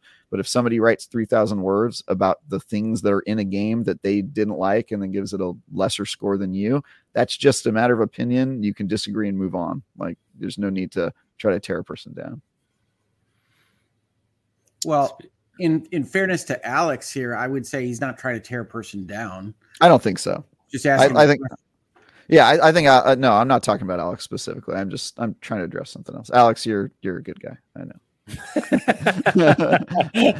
Alex is a good guy. Thank you very much. So thank you, Alex, for the super chat. By the way, you want to talk about funny opinions? I forgot to mention this during the Forza bit. So if you didn't see, I posted what I thought was a very simple comment that we could all agree on, which is in Gran Turismo, is a race digital cars in a video game shouldn't sell out, meaning they shouldn't run out. Like, you can't buy them, which Gran Turismo does. And I said that innocently, thinking that's an obvious comment, right? We can all agree that's a silly idea.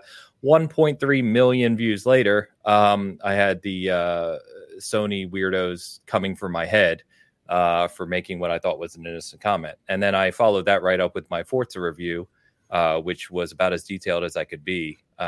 Gave it an 8, and I had some Xbox guys coming to me saying an 8's too low. So I think I'm doing it right if I'm getting it from all angles. Agreed. I think I'm getting it in. So I mean, everybody's just like the hardest thing to do if you're a reviewer, because to be honest, reviewing games is easy, right? It's just reviewing anything's easy. It's just your opinion. But the hardest part is sticking to your guns and saying what you believe, regardless of what the consequences will be. That is the hardest part of doing a review. So if you feel like you're doing that, even in face of people sending you death threats or telling you to kill yourself on Twitter, then then you have my respect. That's what it's all about. Alex, thank you. Let's catch up on these other ones. We got Eric in the house. Okay, Eric with $6.99 Canadian. Happy Canadian Thanksgiving, y'all. Hope everyone has an I want to watch football but have to go to the in-laws kind of day. I'm bringing my That's Dan's favorite day right there. I'm bringing them to my house today, so I'm going to stop at the comma. Yeah. Yeah, that's true. Yeah, we are watching football with the in-laws. So okay, all right. Eric, hope you're doing well, man. Happy Canadian Thanksgiving to you. Debbie W in the house. Debbie W with $20 super chat. The free Nerf map for Minecraft is super fun for those interested. Just don't forget to go back to the hub and buy new weapons every now and again. Spent a good 12 hours over the past few days playing it with my kiddo. Awesome. Thanks, Debbie. Yeah. I don't know what this is. Yeah, I don't know what this is. It's I do. It's a Minecraft add-on, which the Minecraft marketplace is blowing up right now. Actually, I forgot to talk about a couple weeks ago. Minecraft came out with a Dungeons and Dragons expansion. It was like officially licensed by D&D, and it's basically like you go on a D&D RPG adventure with like a GM talking to you and doing voices for the characters, and it has like a storyline. It's like a full self-contained adventure, and it's like a couple dollars to play it. So Minecraft continues to do super cool weird stuff. So I've not played the Nerf map, but I did see it in the marketplace, and it's probably better than Nerf Legends. It definitely. I have not even played it, and I can guarantee you it's better than Earth Legends. So yeah. Nice. That's awesome, Debbie. Thank you very much for the super chat. I want to welcome Ken James to the channel. Ken, thank you very much for joining. Ken. Appreciate you. And Shoosh. Shoosh. €2. Joined late today. Is Candy Corn a sponsor yet? This is a Candy true corn and story. black licorice. Does Candy Corn have a company? Yeah, No. Brox. No. Is it Brox? Brox or Brax? How's it pronounced? Yeah. I don't know. Rocks. Yeah, I think you're right. Yeah. Do they? Because it's not like one of the major candy makers, right? It's like they Brox. just make How candy corn. dare you talk down on Brox, sir? I've never heard of Brox. What is that? Of course you It's haven't. candy. Corn. Yeah, they're the ones with like the gumdrops. Yeah. Yeah, They make a gumdrops. lot of garbage. They make a lot of Question mark over my head. Have I not? I mean, like I'm not crazy. They're not like Nestle or Hershey's. No, right? they're Like, not a those big, are- gigantic okay, conglomerate all like that. No. right, okay. Um, I was wondering if there was just a knowledge gap where everybody knows about Brox, the candy supplier. They're the ones- it's like a pink logo, right? Yeah. I don't think I've seen it. Now, That's crazy. were they Go the to ones that CVS. had, like, you know, the I don't old think days? they have it in my CVS. Maybe this is a regional thing. CVS. I was talking at grocery stores. Like you would go there and they would have like the one where you can get like whatever kind. They had like tons of different like candies, like peppermints and coconut little bites and some weird other crap. And you would put like a quarter in, and then you could just take like 2 or 3 pieces of candy instead of buying, or you can buy it in bulk, like by the pound. Travis looks utterly confused. I have never heard of this. This is bizarre to me. They don't buy Do you processed guys live in sugar. a different country? It I'm literally so it was a little tin box, like right next to all this stuff. You would just put like a nickel in. It's like, To be fair, Travis, you're in San Francisco. You kind of live in a different country. I'm the one who lives in the different country for sure. Is candy legal here? I don't even know. They don't scoop it, I don't believe. Not the same way. I think It's candy corn. That would be wrong. Yeah. I went to the supermarket last night and picked up some stuff from the supermarket. I meant to get a bag of candy corn to have with me on the show today, and I forgot. I did see candy corn in the store down the street, and I thought for a brief moment what my life would be like if I were willing to spend money on it. But I just can't. I can't buy if I'm going to buy that much wax. It's for a candle. I'm going to make a candle out of it. Look, you could have a few bites and then make a candle out of the rest. That's why candy corn is so brilliant. That's why it won our poll last week, and it's good stuff. I can't believe it won a poll. Was it? Dude, it was is candy corn good, and it won by a lot, Hogue. And I'm convinced, based on the poll results of that and other polls, like the Twizzlers thing, that the average age of our viewer must be like 67. It has to be with those red those are better poll than results. Twizzlers. I'll stand behind that. No. Candy corn good isn't fair because what is the alternative? Nothing. Are you stranded on an island? What about the pumpkin ones? Oh, yes. But everybody knows candy corn isn't good, though. You know what I mean? Pumpkin ones. Hey, I'm shouting out Willow, Vintage Willow. Got a bag after the show last week. That's crazy. Jesus. Listen, I eat everything. I'm not eating candy corn. There's no way. No way. But he likes Twizzlers, so I like Twizzlers. So which is just wax too. It's not even licorice. Like, come on. I'm with you. I don't like both of them. I'm consistent in my views here, guys. I'm the pumpkins are the best, though. To your point, like if you like candy corn, just step it up and go full pumpkin. Yeah, it's twice the size. What is this? It's just never go full pumpkin. Never go full pumpkin. It's a pumpkin. It's a candy corn that's all orange in the shape of a pumpkin. Travis, it's just basically the same shit with a green little stem on the top. With a little green stem on the top. Terrible. Delicious. Yeah. Shush says I'm never coming to the U.S. To be fair, where you are, Shush probably has better chocolate and candy than the U.S. anyway. So don't feel, Cinderella. You ever see Cinderella went full pumpkin? Walked away empty-handed. At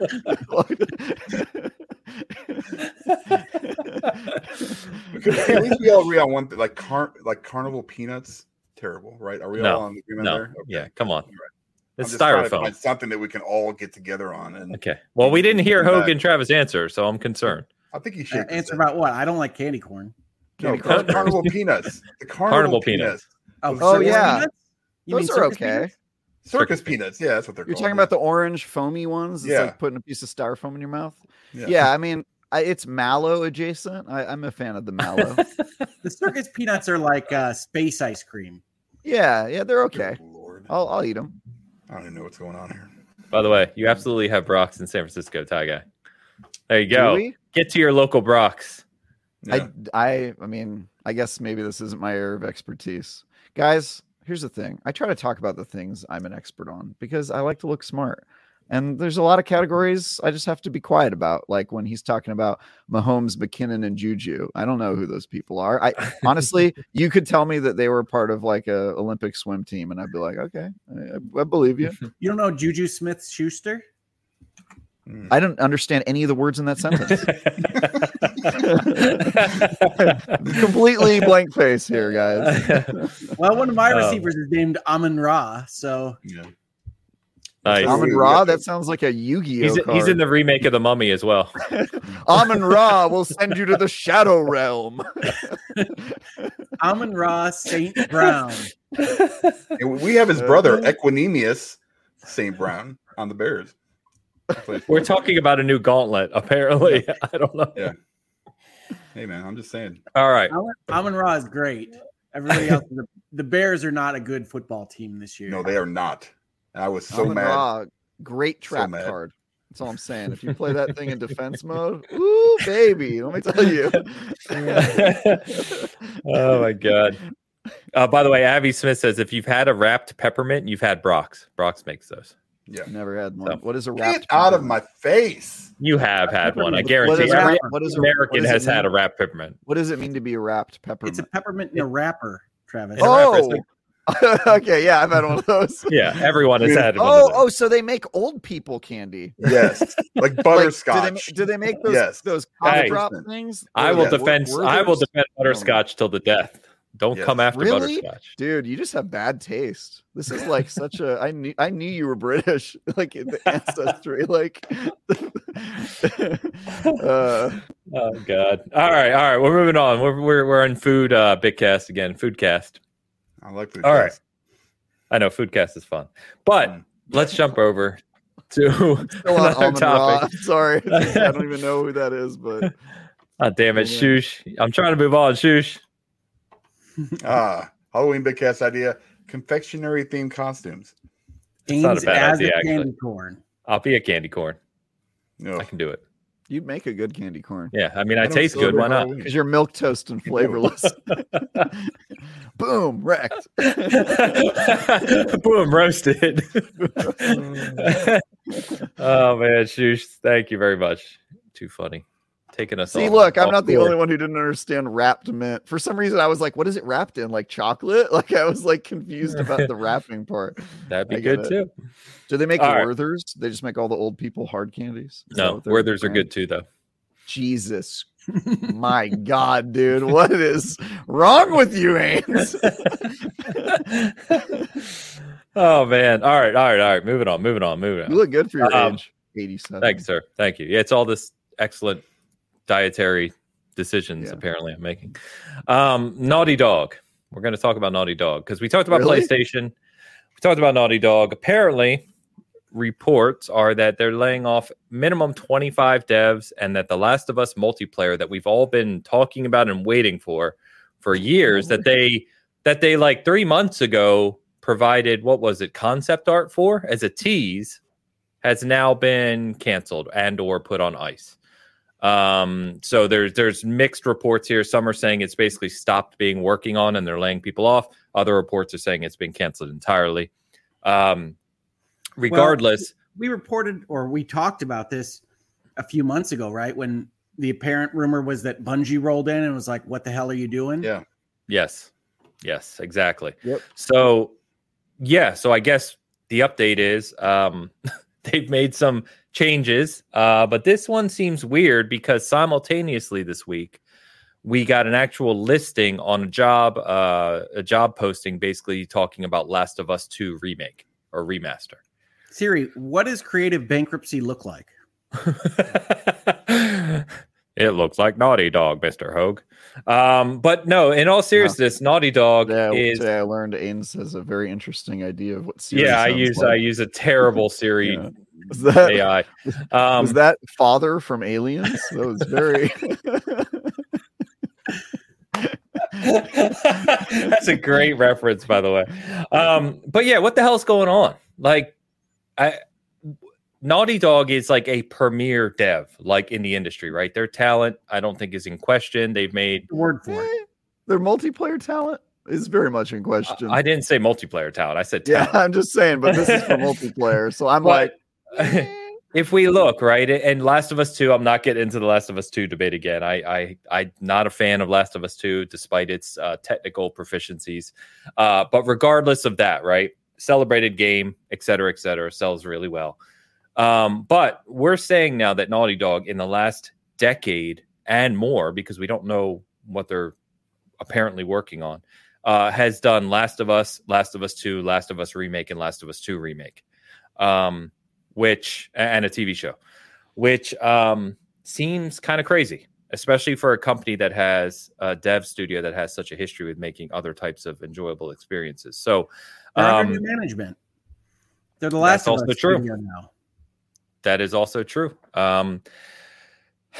I don't know about this one, guys. I think that we talked, to your point, Hogue, a few months ago about the rumors that Bungie had come in and, PlayStation was looking at Bungie to help them with their live service kind of multiplayer roadmap. If this is yet another kind of casualty of that discussion or decision making, it certainly doesn't instill a lot of confidence in whatever direction they had chosen to go in the past couple years. This makes me even more concerned around what's actually going to be developed or delivered, I should say, in the next year or two. Well, I mean, I think you've got.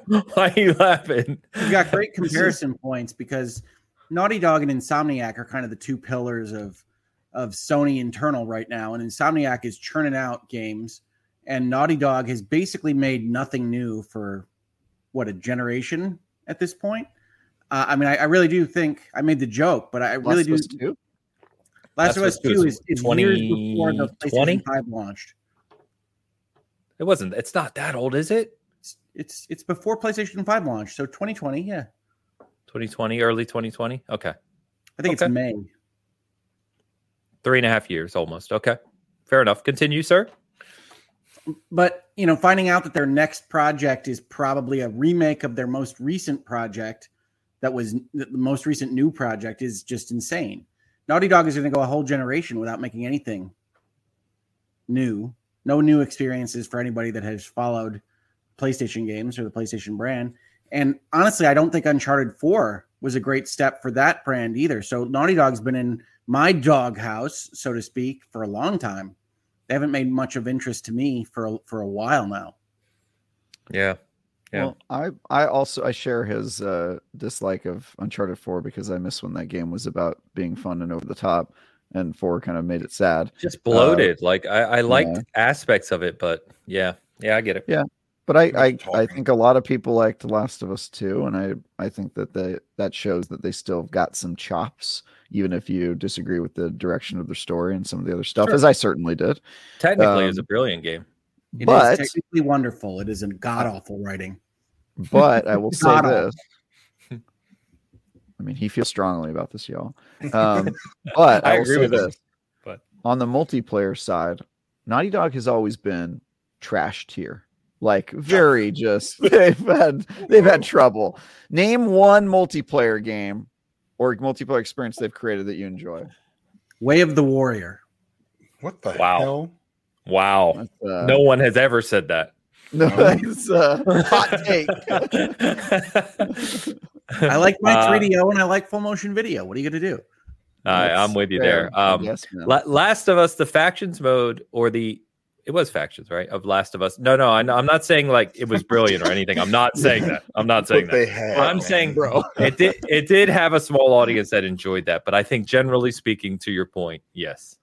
Yeah, this is like, and by the way, I don't mean this. I was being hyperbolic when I said trash tier. They're not actually that bad. But that said, they're not known for multiplayer, and I don't True. think they're particularly good at it. So when you hear that a multiplayer expansion you were never interested has been canceled, it's a little bit like hearing, you know, someone you went to college with that you didn't really get along with is like falling on hard times, and you're like, oh, too bad. Anyway, moving on. You know what I mean? Like, what else?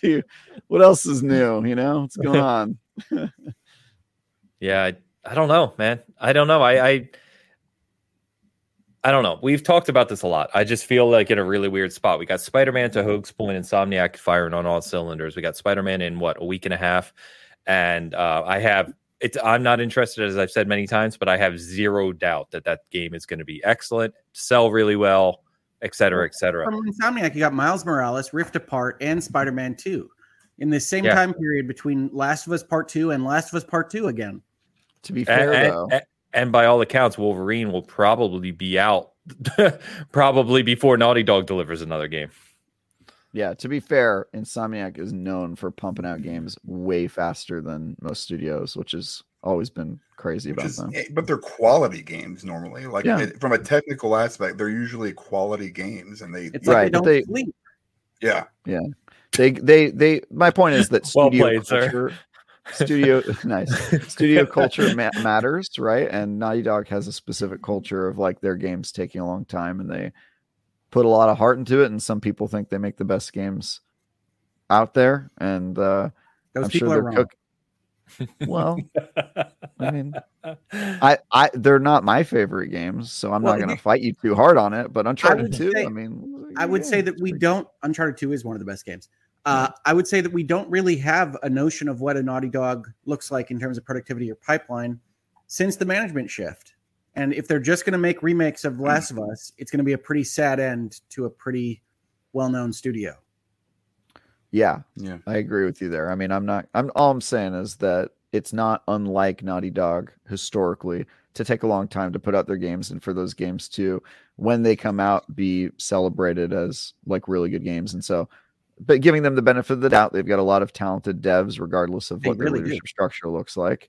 I think, I'm going to come on this the same way I came at Bethesda when people were saying that Starfield looked like it was not going to be good, which is that studio's got a high pedigree, and I'm willing to wait and see what they actually put out before I judge it. But multiplayer games, I don't know why they were wasting their time on that. I don't think that that's what they do. I don't even know if that's what they want to do. It's money, Travis. It's money. I mean, all I'm saying is I'm not crying over it, and I don't think it really says anything about the studio except for that they're still not good at multiplayer, which isn't exactly a headline. So I think the crying about it is the resources and time and production capability put into a failed effort. That's fair, yeah. And I'm saying I'm glad. I'm more glad that it dies on the cutting room floor than comes out and dies eventually anyway. Because I mean, who was gonna play that game? Nobody. I think a lot of people would have played it at the start. I think a lot of people would have played it at the start, but it's the perfect crossover of all Naughty Dog fans. Like 95% of those guys love single player experiences and actively don't like multiplayer games. And then the people who do like multiplayer games aren't looking for Naughty Dog to make one. You know what I mean? Like, it's just like, if I were on their business team and they propose this idea, I would be like, that sounds like an incredibly expensive way to not make any money. Like, I just don't know. It just seems like a bad idea. Like from concept, it seems like a bad idea. It's not playing to their strengths. It's speaking to an audience that doesn't really play their games. But Travis, you can't pick and choose here, right? You're the one that always tells me the developers need to be able to make what they want to make, right? Because this is, I agree. 100%. This is my argument with BioWare should never have made Anthem, right? Sorry, Ains. Oh. Because it's not their skills. It's not that you wouldn't take your entire company that makes Naughty Dog level third-person action adventures and say, let's make a multiplayer game and make it its own unit and do all these things. It's a poor use of resources.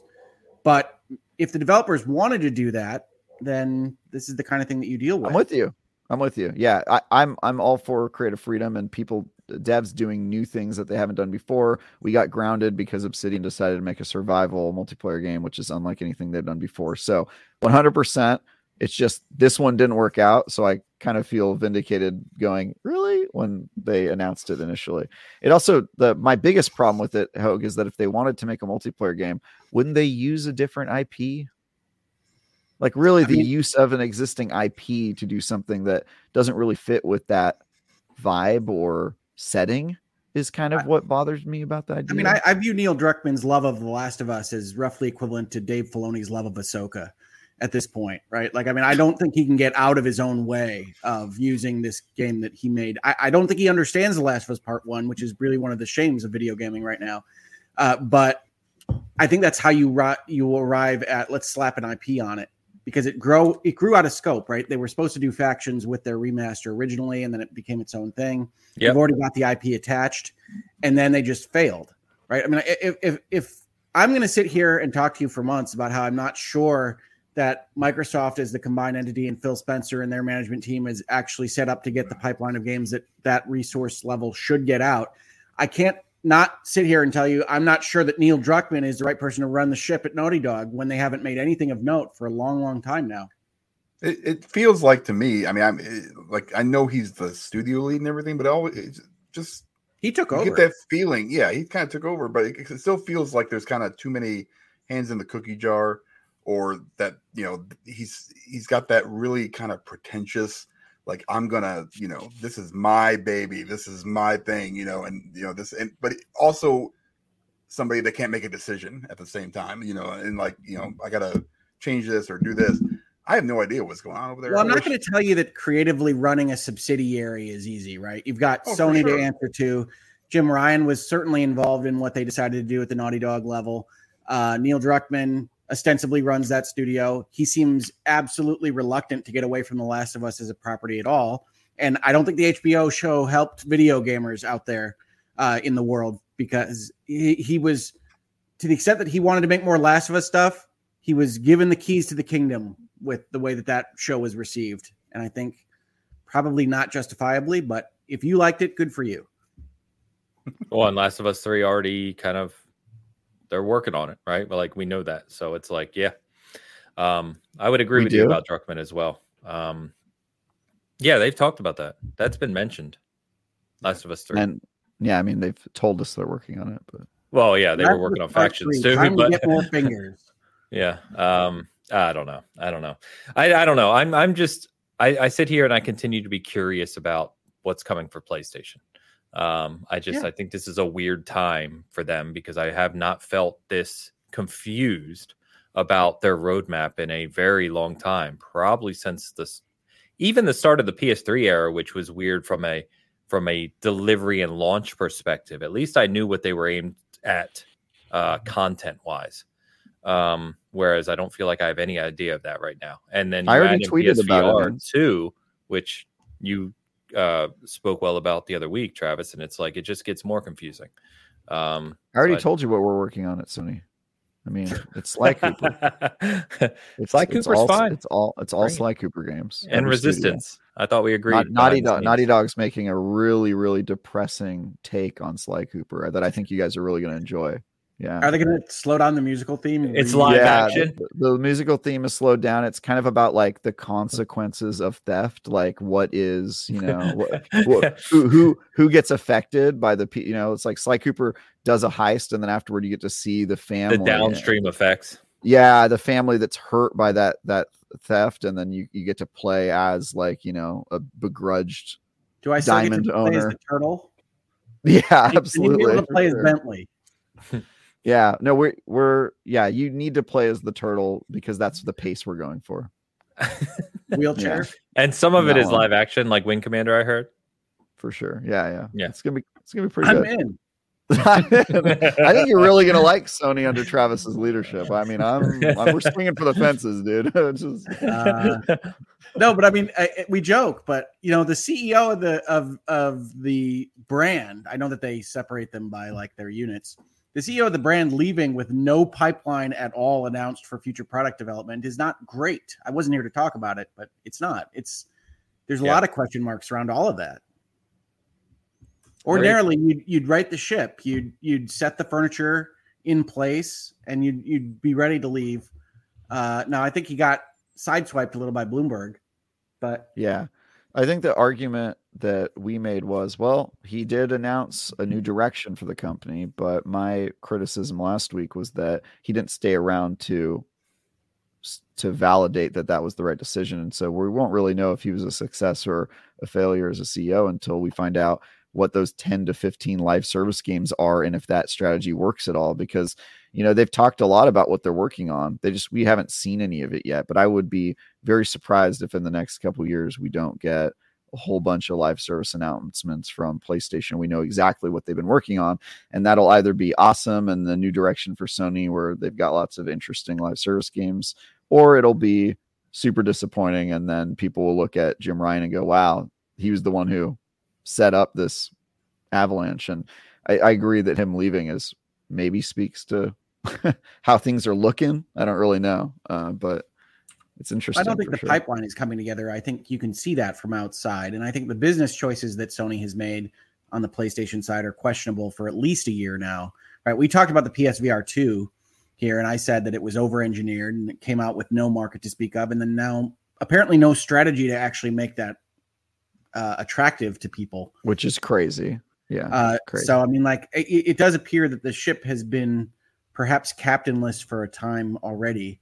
And then you got Sony just absolutely attacking the Microsoft Activision deal in an unexpected way towards the end of last year, which maybe bought them a little time, but basically looked idiotic for most of us and certainly didn't engender any goodwill towards the people that were following that story too closely, I don't think.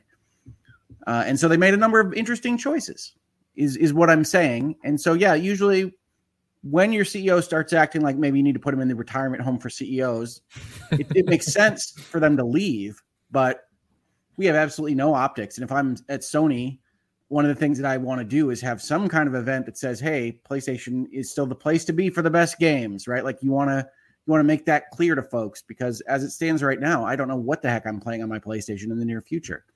Call of Duty for the next 10 years. There you go. Call of Duty. Speaking of, I didn't get to talk about it, but I did get into the beta this weekend, but I haven't played it yet. So I was hoping to be able to talk about it today. I wasn't even done with the notes. Oh, did you play it? Oh, no, I have not played the Call of Duty beta. That doesn't sound like me at all. No, I wanted to have a little section on Resurrections, because the other thing I would have talked about last week was how much I love Cyberpunk 2.0. And yes, I did mention it for you, but go ahead. As it happens, this last week also featured another Resurrection that was a little bit unexpected, and I've been playing for the last couple of days Redfall. Anybody remember Redfall? Let's go. I think I blocked out that part of my memory. Do you want to bite back, Travis? No? I didn't love Redfall, but there's something there. And like I said when I reviewed it, and I reviewed it on PC, remember? And see, this is the reaction you get from people who haven't played it, which is annoying, right? This is the annoyance, is that people judge a game that they don't even play. Just for you. Have you played it, Dan? Do I need to show you my clip? Not. I've never. Okay. Listen, I was. I'll refer to you I'll refer you to the short on Season Gaming. I'm just playing around you. So I'm playing Redfall because, quite frankly, I think it probably should have come out now when they could get to 60 frames, and October is a better month for it. Agree. But I like that vibe. I like spooky vibes, and I think I mentioned earlier that Redfall is a better vibe for me than Deathloop certainly. But you tried to say Deathloop, and it happened. Yeah, no, the T came back. Like, no, don't say Deathloop. Yeah, he had indigestion just mentioning Deathloop. I don't love Deathloop, folks. I do love Arcane, but I don't love Deathloop. And sorry, Dan. What else came with the update? Like you said it got a lot. Right? It's a big update. Yeah, update. It was like AI improvements, character improvements, pathing, a bunch of stuff. Yeah, I think the stuff you could lay at Redfall's feet when it originally came out was the 30 frames felt awful, and for the most part, it felt like you were playing an old full motion video light gun game, because they would just stand up and shoot at you, and then you would just kind of pluck at them like you're playing targets. And they move around now. It's not super great. It's not anything that you would like write home about, as it were, but it is fun. And I think Redfall at 60 frames per second in the current patch is more fun than a lot of games that I've played this year. So it's nice to see these resurrections. Cyberpunk 2.0 is my favorite game save ever, and that includes Final Fantasy 14, because Cyberpunk 1.0 and 1.5, which is kind of functional Cyberpunk 1, I didn't like as a game, right? I think you've heard me sit here and say I was bored by it. The interactions weren't great. And so it was a surprise to me when we went into 2.0 that the stuff that they changed, they fundamentally changed what game they made, right? So they went to a timed health and timed grenade model that only allows you to use certain things a certain amount of times before you upgrade them. And it creates this much more engaging gameplay loop that saves the whole game, right? Now you're looking forward to engagements. You're looking forward to figuring out how to get into that warehouse and save that person. I still don't think the storytelling is as strong in those bits, what I call the blue side quest bits, because they show up in blue on your map, as they are in Witcher. But they're not. It's fun to play now in a way that it wasn't before. And I am just totally immersed in Cyberpunk 2.0 in a way that I never was before. And Phantom Liberty is like CDPR saying, you know what people really loved about Cyberpunk was this kind of cinematic engagement and huge missions and giant set pieces. And Phantom Liberty just says, yeah, let's just do that. It's just a giant stunt movie. I didn't mean to interrupt you, Hogue. I was just going to say, how far into actual Phantom Liberty are you? Let me see how I can describe this. So obviously I haven't beaten it yet, so I can't kind of just do it in reverse, but I am 3 Idris Elba missions in. Did you get through the, how do I say this with no spoilers? I've gone to a party. Yeah. Did you finish that whole thing? Mm-mm. I'm in the middle of the party sequence. Okay. Then you got a little way to go. You got a little bit to go yet. But Phantom Liberty is clearly big and expensive, and Dogtown's fun to explore and does feel like its own place. And so, yeah, Cyberpunk 2.0 is going to be one of my favorite experiences of the year. Good on you. Good on you. I agree with you, but then I stand Cyberpunk for a while. In fact, one of the news things that came out, CDPR announced this week that Cyberpunk 2077, the core game, has passed 25 million sales, and Phantom Liberty in the first week passed 3 million sales as well. And it is actually Cyberpunk, the game, is selling at a faster rate than Witcher 3 did, which is kind of crazy. Now, Witcher 3 has continued to sell extremely well for years on end, so I don't know if also, Cyberpunk will ever players back then actually catch up to it. Yeah, like I know Witcher 3 sold like better in like 2020 than it did in the 4 years prior. Like it just kept accelerating. So we'll see how Cyberpunk does long term, but 25 million sales regardless is super impressive. So, and 3 million in a week for Phantom Liberty. And it's a great foundation. I mean, it was not something I expected to feel, but as you get to the end of Phantom Liberty or Cyberpunk 2.0, I was thinking, oh, it's a bummer that they can't do more expansions with this. They can't do more of what they had planned with this because it's a lot of fun to play. And Phantom Liberty makes you wish that this had been the version that came out when it originally launched. I want to see. I'll second that. I hope. Yeah, I mean, I'm in the same boat as Vogue. I know you liked it, Ains, but it really didn't click with me. And even the 1.5 I thought was good, but not like great. But 2.0, I've been replaying it, even though I just finished playing this game like a couple months ago because I beat it right before Phantom Liberty, thinking that I would jump straight into Phantom Liberty, and now I'm replaying it again because there's so many changes. And something is definitely different with this one. There's still stuff I don't like walking around NPCs in the world feels really weird. No, they're all crazy people, especially the children. I tweeted about Ains. The children scare me. The mini They're supposed to be crazy. It looks like they shrunk an adult and they're walking around with 30 years of trauma on their face, and you're like, dude, what is up with these children? Just take the children out, man. It's not even realistic. I live in a city. I've never seen a kid in San Francisco. I don't think there's children here at all. You guys can't afford to have children in that city, and that's actually true. When people have kids, they move out, and I'm so happy for it because I've never had a movie or a restaurant interrupted by a child screaming. The setting for this game is set. It's an old tabletop game. Like it is based in that. You're universe. telling me that? No, but I'm saying people act like this is a game that's doing weird things, or that it's miserable, or that it's drab, or I hear all these weird complaints. It's like that's the setting of the game. Let me school you a little bit. Cyberpunk 2077 is in the Cyberpunk Red universe, which is actually different from the tabletop universe. They have separate canons, and therefore you could make creative liberties to make certain adjustments, as they did in various different areas to make it more of a video game and less of a tabletop RPG. And therefore, I don't know if it's a perfect excuse because they can One, make that wasn't schooling at all. All you said was they could have done things differently. Well, I'm schooling you on the fact that they're schooling? You said that it's the part of the tabletop universe. It is related, but technically it's a separate canon. It has a set canon and setting, is what I'm saying. They did like CDPR didn't create it from scratch. It has things that they're working with it. They didn't create it from scratch, but they created a separate just like canon Witcher for it. It's set. Yeah.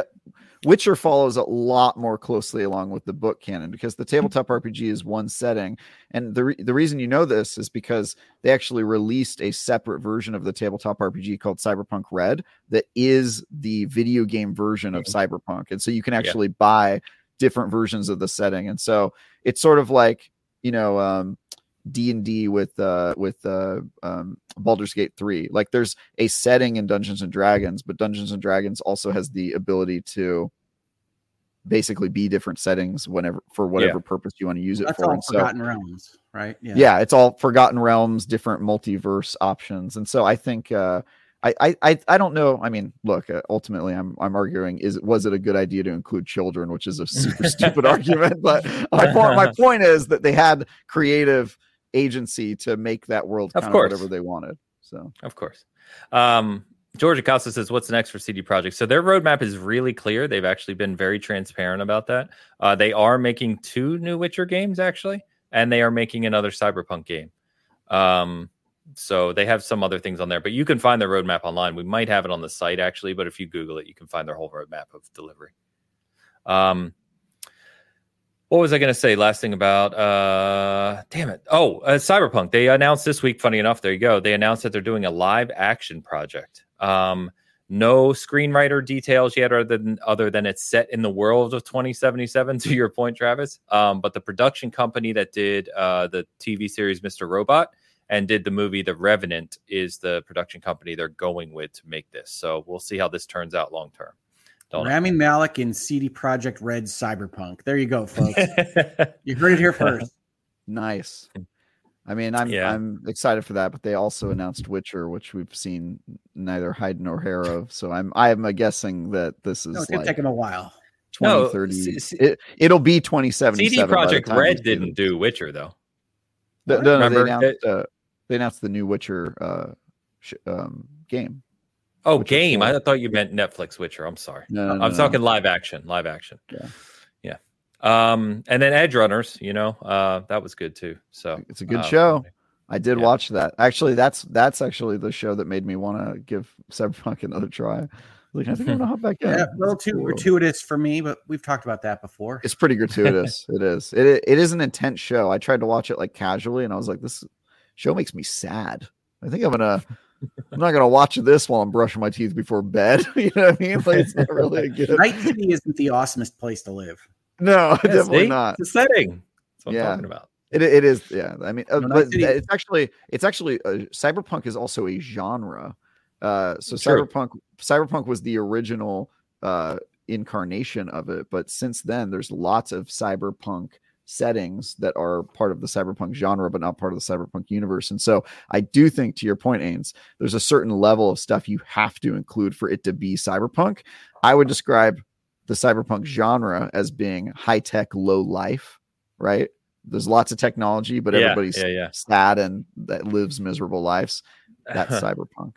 And so there's lots of cyberpunk settings I enjoy.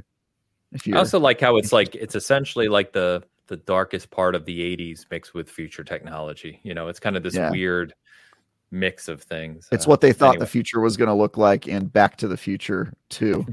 Right. But dark. Yeah, exactly. Cannon's Night City. Exactly. Yeah, when they do the offshoot. Exactly. That's what I was thinking of. Oh, yeah. Exactly. The only last thing I want to touch on today is about we talked about layoffs with Naughty Dog earlier, but we talked about it more extensively last week when Hogue wasn't with us. But a couple more this week. So Naughty Dog, of course, we already touched on, but Telltale Games as well. So Telltale Games, who obviously have this tumultuous history in the past several years, they are laying off some of their current Telltale is just a licensee of the Telltale name, right? True. Yes. But their apparently Expanse did not perform as well as hoped. They're laying off some people, but they have said that their current production pipeline, including Wolf Among Us 2, is unaffected, is what they said. So, which is really what I'm waiting for. Wolf Among Us 2 up from question mark to question mark. Yeah. Pretty much. Well, Wolf Among Us 2, I did see that some people involved with that studio were being like, I don't know if that game's gonna come out. So. I don't know. I hope so, man. That's really my favorite Telltale experience. Me too. Wolf Among Us is the best one, and I'm good. We need to at least get a season 2, and then if they need to go bankrupt again, that they can do it or whatever. Different company. Well, you tell them that, Hogue. I was down at their office, and they're like, "We're back. We're Telltale," and I was like, "Whoa, you guys are." Well, that's really the idea of buying the IP, but it's still a different company. That's like the news articles that say Toys R Us is coming back. It's like, that's not exactly what happened. Yeah. Well, Jeffrey never died in my heart. It's a lot of the same people. It's a lot of the same culture. And they claim to, they are very much treating themselves like they're the same company. I wish the Expanse had decided to tell more of a story. Really? Did you finish it? I got to part 4 and then I never downloaded part 5. Damn. Yikes. I like the first episode. That's all I played. Yeah, it's a shame. Anyway, I forgot to mention, if you continue with Redfall, let me know, Hope, because as I wrote in my review, the second half of that game and the stories it tells are actually noticeably better than the first, which is kind of silly. But I'm always curious to talk to people who actually got through the whole game because it is noticeable. So. Yep, I had it in my head that I had to get to Ains's legendary second half of Redfall. Legendary is a very bold choice of word there. Calm down, but it's better than I've the been first enjoying my time with Redfall the past couple days. So. I've been waiting for the patch, and Travis hasn't finished it either. Don't let him give you crap. I have not finished it, but I played 20 hours or something, 25 hours during the review period. No, you didn't. Yes, I did. I helped Destin through almost that entire game. Yeah, I really hated that game, but it was mostly the shooting mechanics. Like the shooting mechanics are just really subpar, especially for that studio. I was very surprised. Yeah. I mean, people I think don't realize that that's not really like Prey Arcane, right, or Dishonored, or it's a lot of those people that were there when that game came out are gone. So now it's It's that was the one thing I had to kind of take back because Prey is one of my favorite games of all time. Prey's an all timer. Yeah, and it was just I haven't played it, so I was waiting for the patch. That's what I said I was going to do, and now I'm going to play it. So I'm excited to try it out. Is it still on Game Pass? Yes, it's always has to be, right? It's Bethesda, yeah. Well, it doesn't have to be. It doesn't have to be in the other services, but it is. Yeah. I haven't played out the patch either. Though, by the way, is that it has to be? It seems to be Xbox's strategy. Like I said, I played on PC and it ran, and that was never a problem with the game. Which I know I did play it on Xbox at launch, just to see what the reviewers who reviewed it on Xbox were experiencing. It was night and day. I didn't last more than an hour on Xbox after playing it on PC originally. So I'm hoping that this is much closer. Because it was fine. I never had any technical issues. It was super smooth, good frame rate, nice graphics. All right, I'll give you that. I did play it on Xbox. It sucked. Oh, it was bad. Yeah, noticeably. I was playing with Miles Dompier, who's been on the show a few times, and we were comically laughing because he was sending me screenshots from the Xbox version while I was playing on PC. I was like, dude, mine doesn't look like that at all. I don't know what's going on. I like the clarification that you were comically laughing. Just to comically laughing, not maniacally laughing.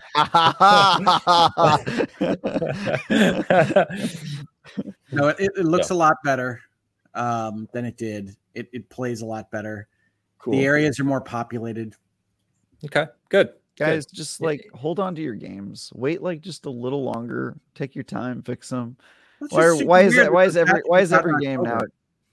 What's that?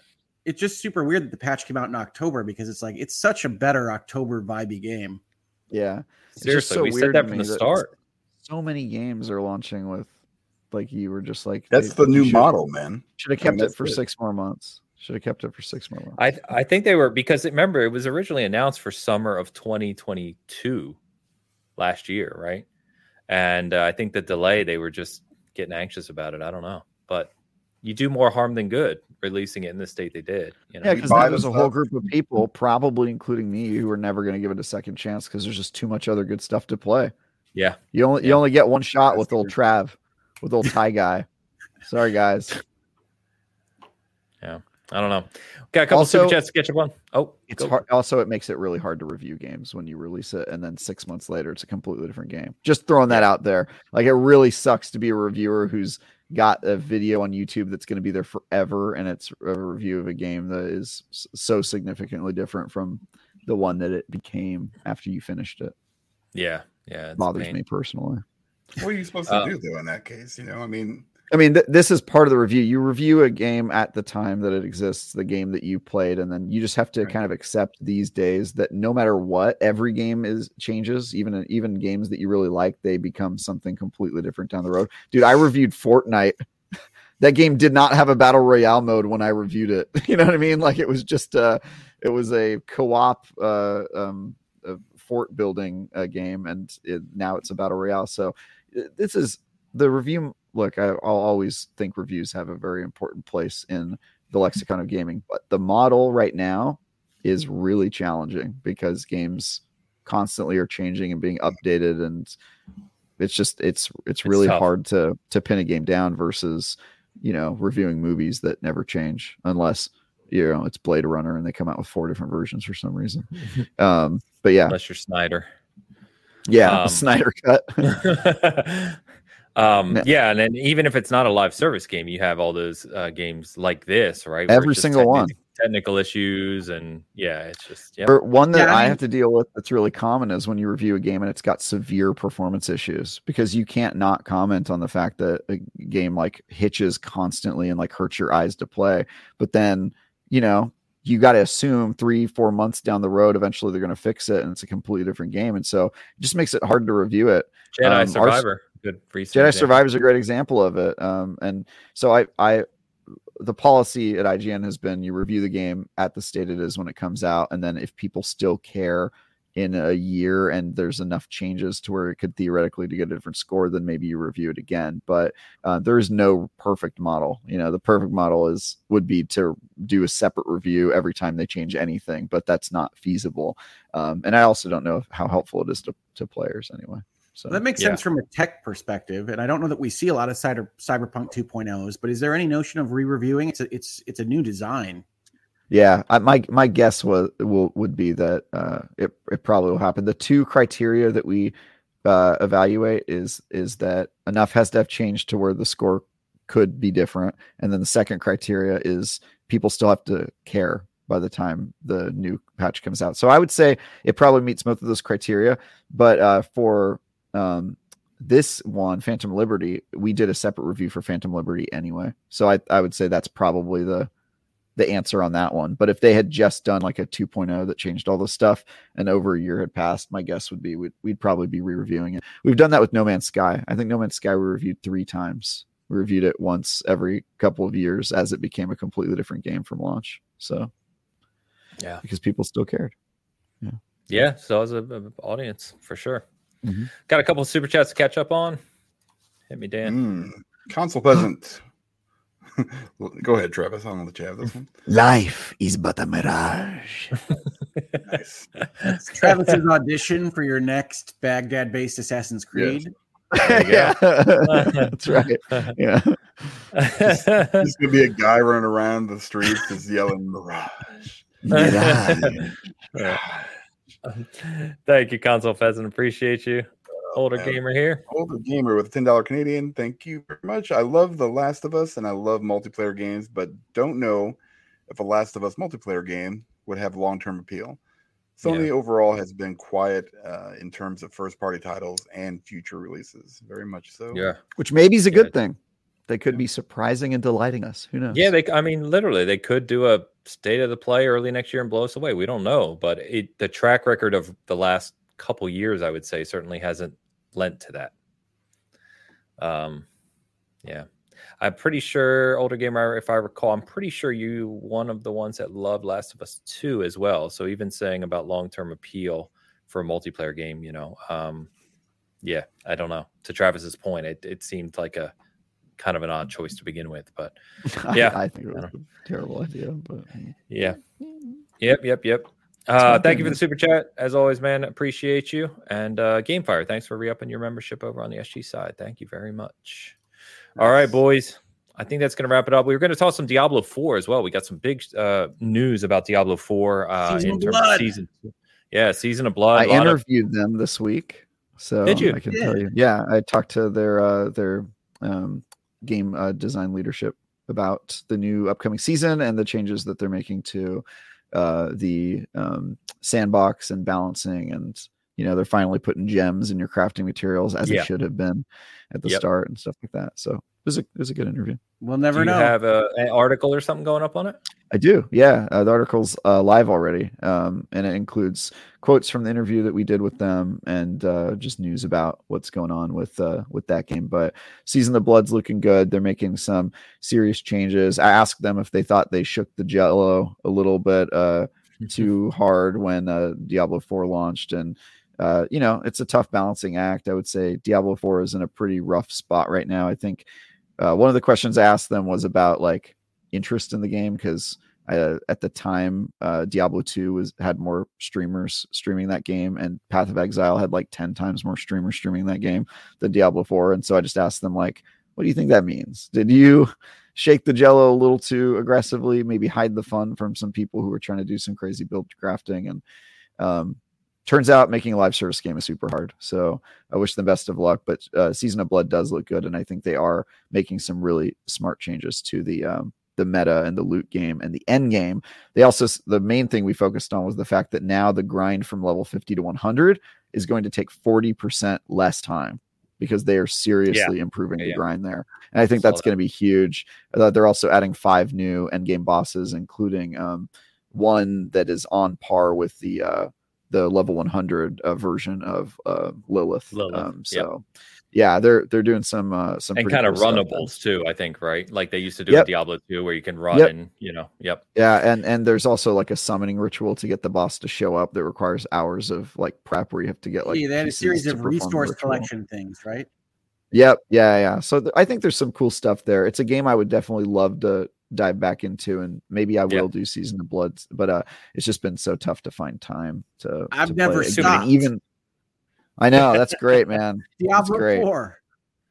I just don't get to pick which games I play anymore. It kind of sucks, but I'm really excited about Diablo 4, and as always, I love talking to that team. They're still at it. They're plugging away. Nice. I'll tell you what. Say what you want about that game and whether it's in a good state or whatever, but their live service model is damn good. They've got 3 people teams working, cranking it out, constantly iterating, and they're doing all of that while working on a big expansion in the future that's going to continue the story post the main campaign. And they also have a team that's trying to be the custodians of the game and make big updates that go alongside seasons. So they're doing, their live service model is like here to play, and I think that's huge. Is that why they divided it into a second live stream? They have another one on the 10th, right? Yeah, they said they had too much to share in one stream. Yep. Yeah, their live stream. I interviewed them before the live stream had happened, but I think they'd already recorded it. They're pre-recorded, or at least part of them are. Yeah, they knew how long it was going to be, so I assume it was pre-recorded. I did not watch the live stream because I had done the interview, so I already knew everything that was happening. But it was they're crushing it. Their live service team is like, it's a reverse Halo Infinite, right? Like if they were unprepared, these are like over prepared. Yeah. I'm not going to keep doing this with you. Halo's taking praise, but I love the. Hey, look, I love Halo Infinite. Love it. In all seriousness, no. Their live service is bad on year 1. You keep like saying it's still bad. It's not still bad. Like you haven't even. When's the last time you played Halo? No. Answer the question. I don't want dances. Answer the question. He's getting all opposing counsel on you. Hold on. Hold on. Answer the question. Hold on, sir. You do not need to play the game to know the status of their live service teams. Well, obviously you don't know the status because you're misstating it. So I'm asking you when you would last experience it, so you know what you're talking about. Okay. Well, then I'll ask you a follow-up question and see if you want to answer it. How is their? You haven't answered my question yet. That's my point.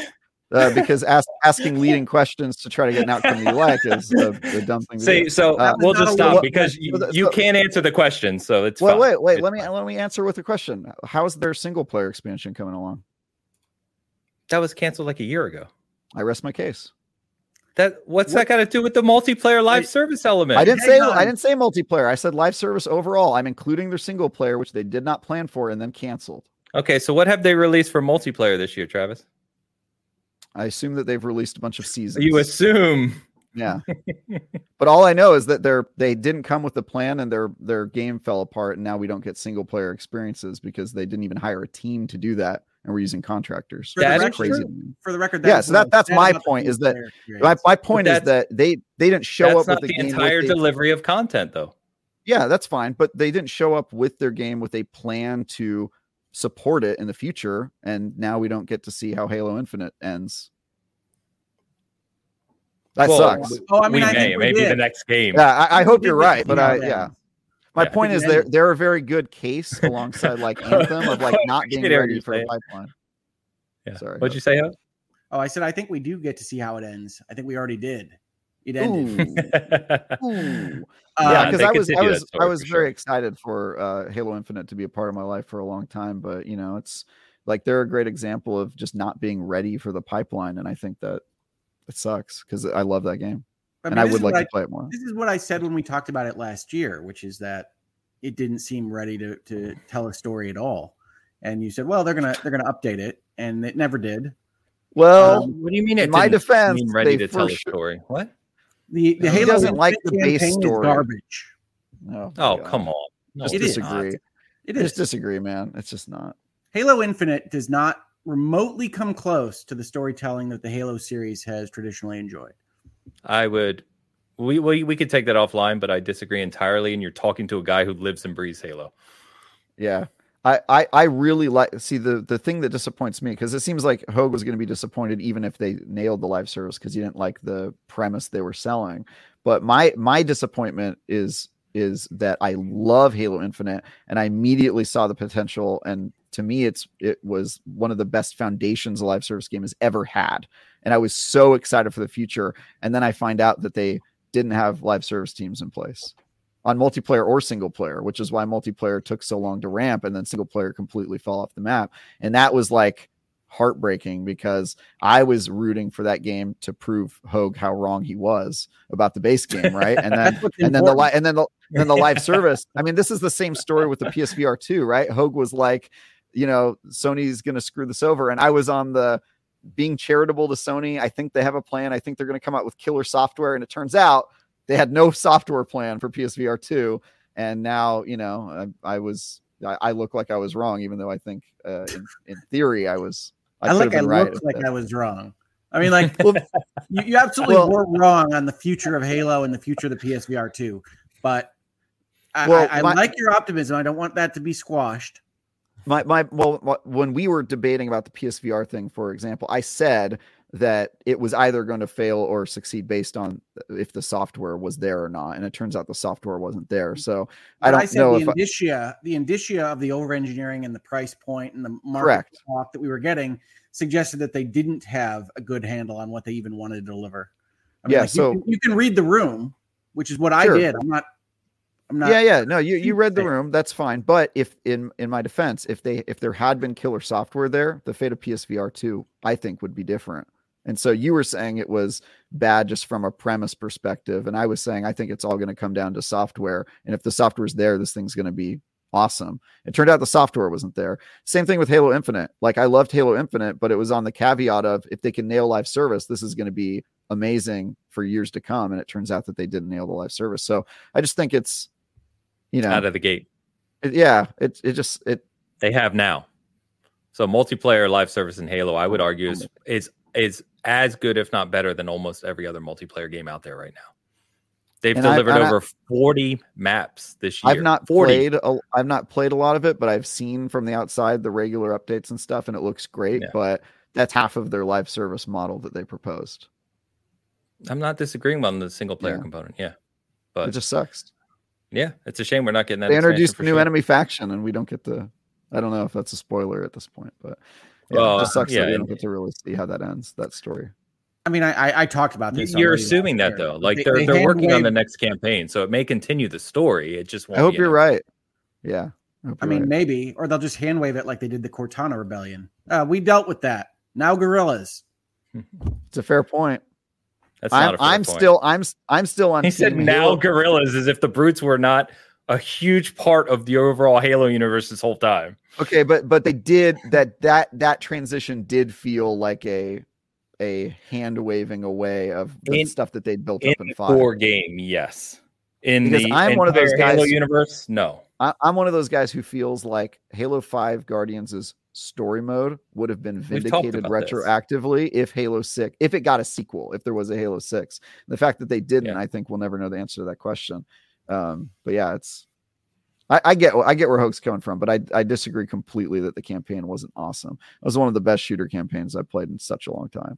I love that. I love that campaign, which is why I was so excited for the live service and why I feel so let down, because obviously I love Halo multiplayer, but I feel like you need the campaign to kind of ground you and keep you in that world. And I didn't get that. So I fell off the multiplayer pretty hard.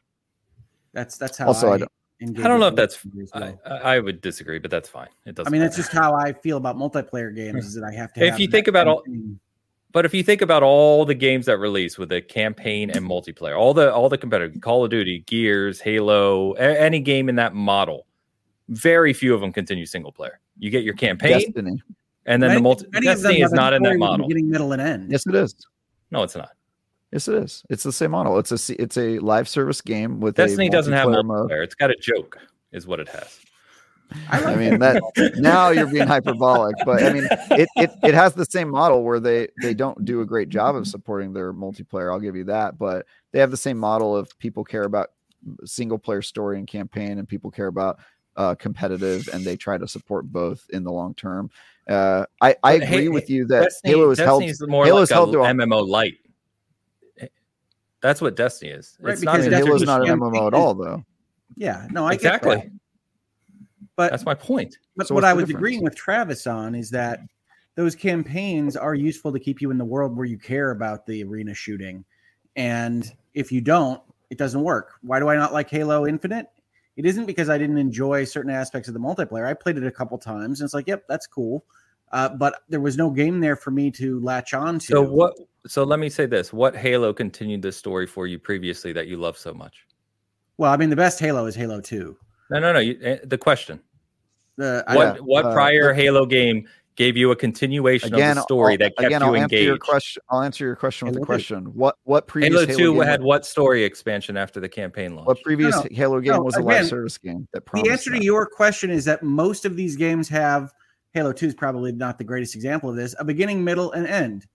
Right? Which Halo 2 didn't have, by the way, because it got cut. That's not a good answer, yeah. No. Halo 2 had a story, though. It talked about the Arbiter, and it talked about things that were interesting that kept you in the world. Halo Infinite just doesn't have a good story. Well, disagree. Okay, so we're all the way back over here. You said to keep you said that what would have kept you engaged in Halo Infinite is if they continued the story post the campaign. And then you said Halo 2. Said. I said that it needs something in the campaign to keep me latched into that world.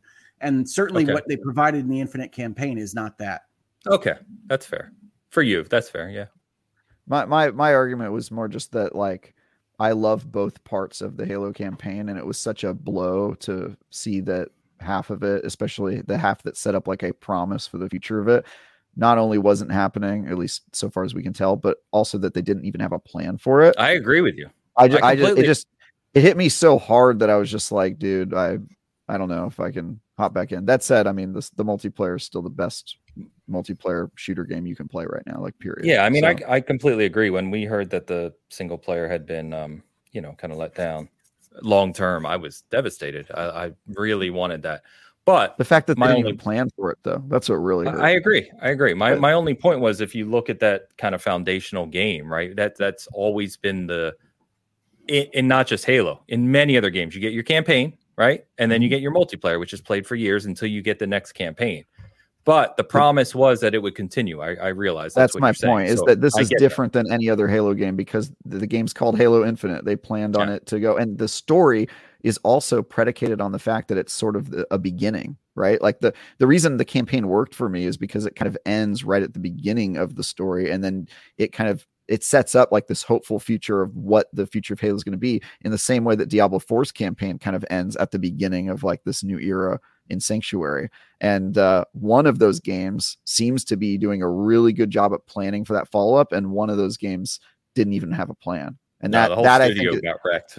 that's how I think that's going to make or break live service games. And that's my point in all this. I'm not trying to drag Halo Infinite down. I love that game still, even with the fact that they didn't plan for it. But it is a great example, and one that I like to bring up of it doesn't matter how good your game is. If you make a live service game and you do not plan or set yourself up for success, nothing else really matters, because you're going to get hit real hard. Yeah, and I'll just say Diablo 4 again. Diablo 4 is very good. Although it's a great game with a great live service model. It's the stars have finally aligned. As much as Halo 2 is an all-time great, like all-time one of my favorite games of all time, Hogue, it is pretty funny to talk about that being the pinnacle of story when literally, quite literally. No, I felt betrayed for at the Halo, end of Halo 2. I felt betrayed at the end of Halo 2, as well as at the end of Legacy of Kain Soul Reaver. Those are not good production pipelines. They don't lead to what they're supposed to. Yeah, they literally cut a third of that game. Halo 2's story, and I had no problem with the ending. I get that it was a cliffhanger, but I was sort of like, I don't know. I was a kid when that game came out, so maybe I was just used to, the guys hanging on the cliff at the end of the episode and it rolls credits, That's what it felt like to me. But I love Halo 2. Like a G.I. Joe? Halo 2 is exactly. Halo 2 is epic. By the way, I meant to shout out. We got into the Halo discussion. I meant to shout out. Destin swung by here, just to say hello to everyone and to let us know that he loves Forza. So I told him to have to get him added so that we can compete on time. Has he still been playing Forza more than you? Oh no, I was way ahead of him in terms of player level. I was. I don't know if I still am. I don't know. Didn't you say during the review period that he had logged like more hours than anybody else or something like that early on? No. I was ahead of Destin. No, I was talking about a friend of mine who's on the Forza test team. Like we're all like right now we're all in like 40s to 70s of player level. My one buddy's 160 something. Like it's not even close. Cool. So, Destin, if you ever want to come on the show, let me know, buddy. I got you. Yeah, always an open invitation. Yeah. So, all right. I did not expect to end this week with a Halo Infinite discussion, but here we are. Live service conversations, man. I'm always going to pick the fight. Let's do it. So, by the way, of course, our Forza and Mirage. What, Travis? What's the game called? Mirage. Thank you.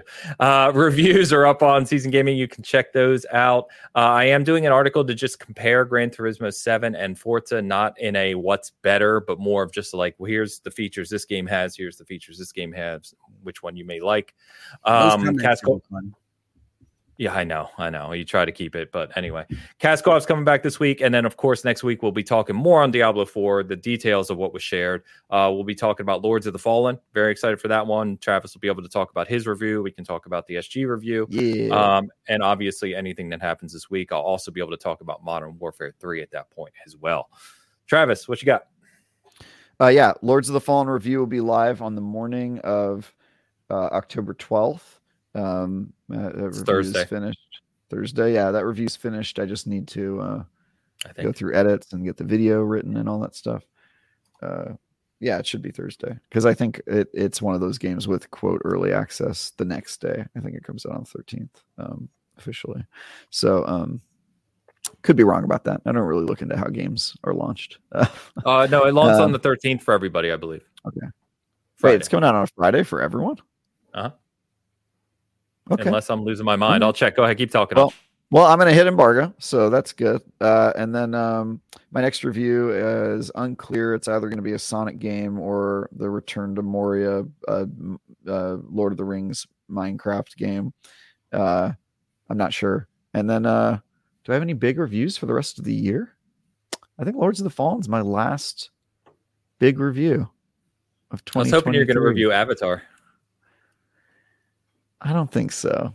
I would review it, but I don't think I'm on that one. And I'm definitely not on Alan Wake 2 because I think that game's already being played. Okay. But I will be playing Alan Wake 2. I wish I was reviewing it. My most anticipated game. So I looked at this. Everybody should play Alan Wake 2. I'm not going to be. I can't play it that first weekend. I have a family engagement. Nice. I am definitely going to be playing it that weekend. Sounds like I'm you going need to be to sending cancel you it. spoilers for sure. Letting you know all the twists. Unfollow Travis. Got it. But yeah, I did look DMs. I looked in the Excel spreadsheet for reviews for the site, and there were like 6 names on that one. So I think it's a little too competitive for old Travis to get a shot at it. Pick up Frontiers of Pandora. You can compare the Avatar: The Last Airbender game to Frontiers of Pandora. What a review! That'd be great. Yeah, which Avatar is best? Once and for all, definitive. I reviewed Far Cry 6. I feel like I should review Avatar, considering it's Far Cry Avatar. All right, Travis, thank you. Oh, what you got, man? Yeah, well, I'm back in town. I was away for a week, so we'll be doing Hangouts and Headlines again over at the YouTube channel. And we might do some virtual legality. It looks like the Microsoft deal might well close this week. Yeah, I think it will. So Activision Blizzard King, by the time we talk again next, might be a Microsoft company. So that would be a big deal for a lot of people I know. And I think that that's reasonably likely to happen now because they still have that contract date of the 18th. So this is the week that you'd ordinarily organize it for if you were setting up a closing. Generally speaking, the lawyers would say, all right, end of day Friday. Yeah. Okay. Cool. So on the 13th, right as Lords of the Fallen comes out. Well, I think traditionally businesses would probably avoid closing their mega deal on Friday the 13th, but you don't know. That would be the spookiest thing to do. It is October, Hogue. I know how you love spooky stuff. I do love spooky stuff. Yeah. Good, man. Best month of the year. All right, Dan, Bears. Are they winning? They're going to win. They won their game Thursday. They played already. That's right. Unfortunately, they won an NFL football game. Listen, here's the thing. I was very conflicted. We lost the great Dick Butkus this week. Number 51, middle linebacker. The prototype is what I call him. That's what my old soccer coach used to call me because I was very physical on the defense. The prototype? No. Dick Butkus. Butkus. Yeah. Yes.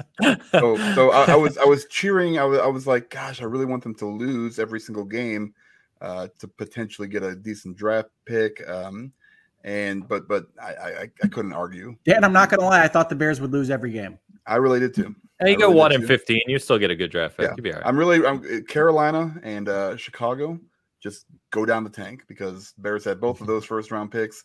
1 and 2 would be really nice with Caleb Williams and what's his face from Ohio State? Marvin Harrison. I'm with you, Travis. I have no idea who he's talking about. He wants the quarterback from USC and the wide receiver from Ohio State. Yes, I do. Okay. Ideally. Yeah, that's what I would like. But yeah, I'll be honest. I'm just staring into the abyss right now. I've done for the last 45 minutes. I have no idea what you're talking about. I'm floating in a crystal above the abyss right now. That's what I'm doing while you guys talk about sports. No, Silent Hope has one of my favorite prompts because when you jump into the hole, the prompt is gaze into the abyss. It's like, yep, cool. But yeah, football the rest of the day should be fun. Been there, which of us hasn't? All right, boys. Chat, you've been great today, as always. Thank you. Thank you to anyone checking us out. The engagement continues to be really high, so thank you for that. Other than that, we will see you next Sunday. Obviously, a lot to talk about next week. Should be a good one. We will see you then. Have a good week. Enjoy your sports balls. Enjoy your games. Talk to you then. Peace.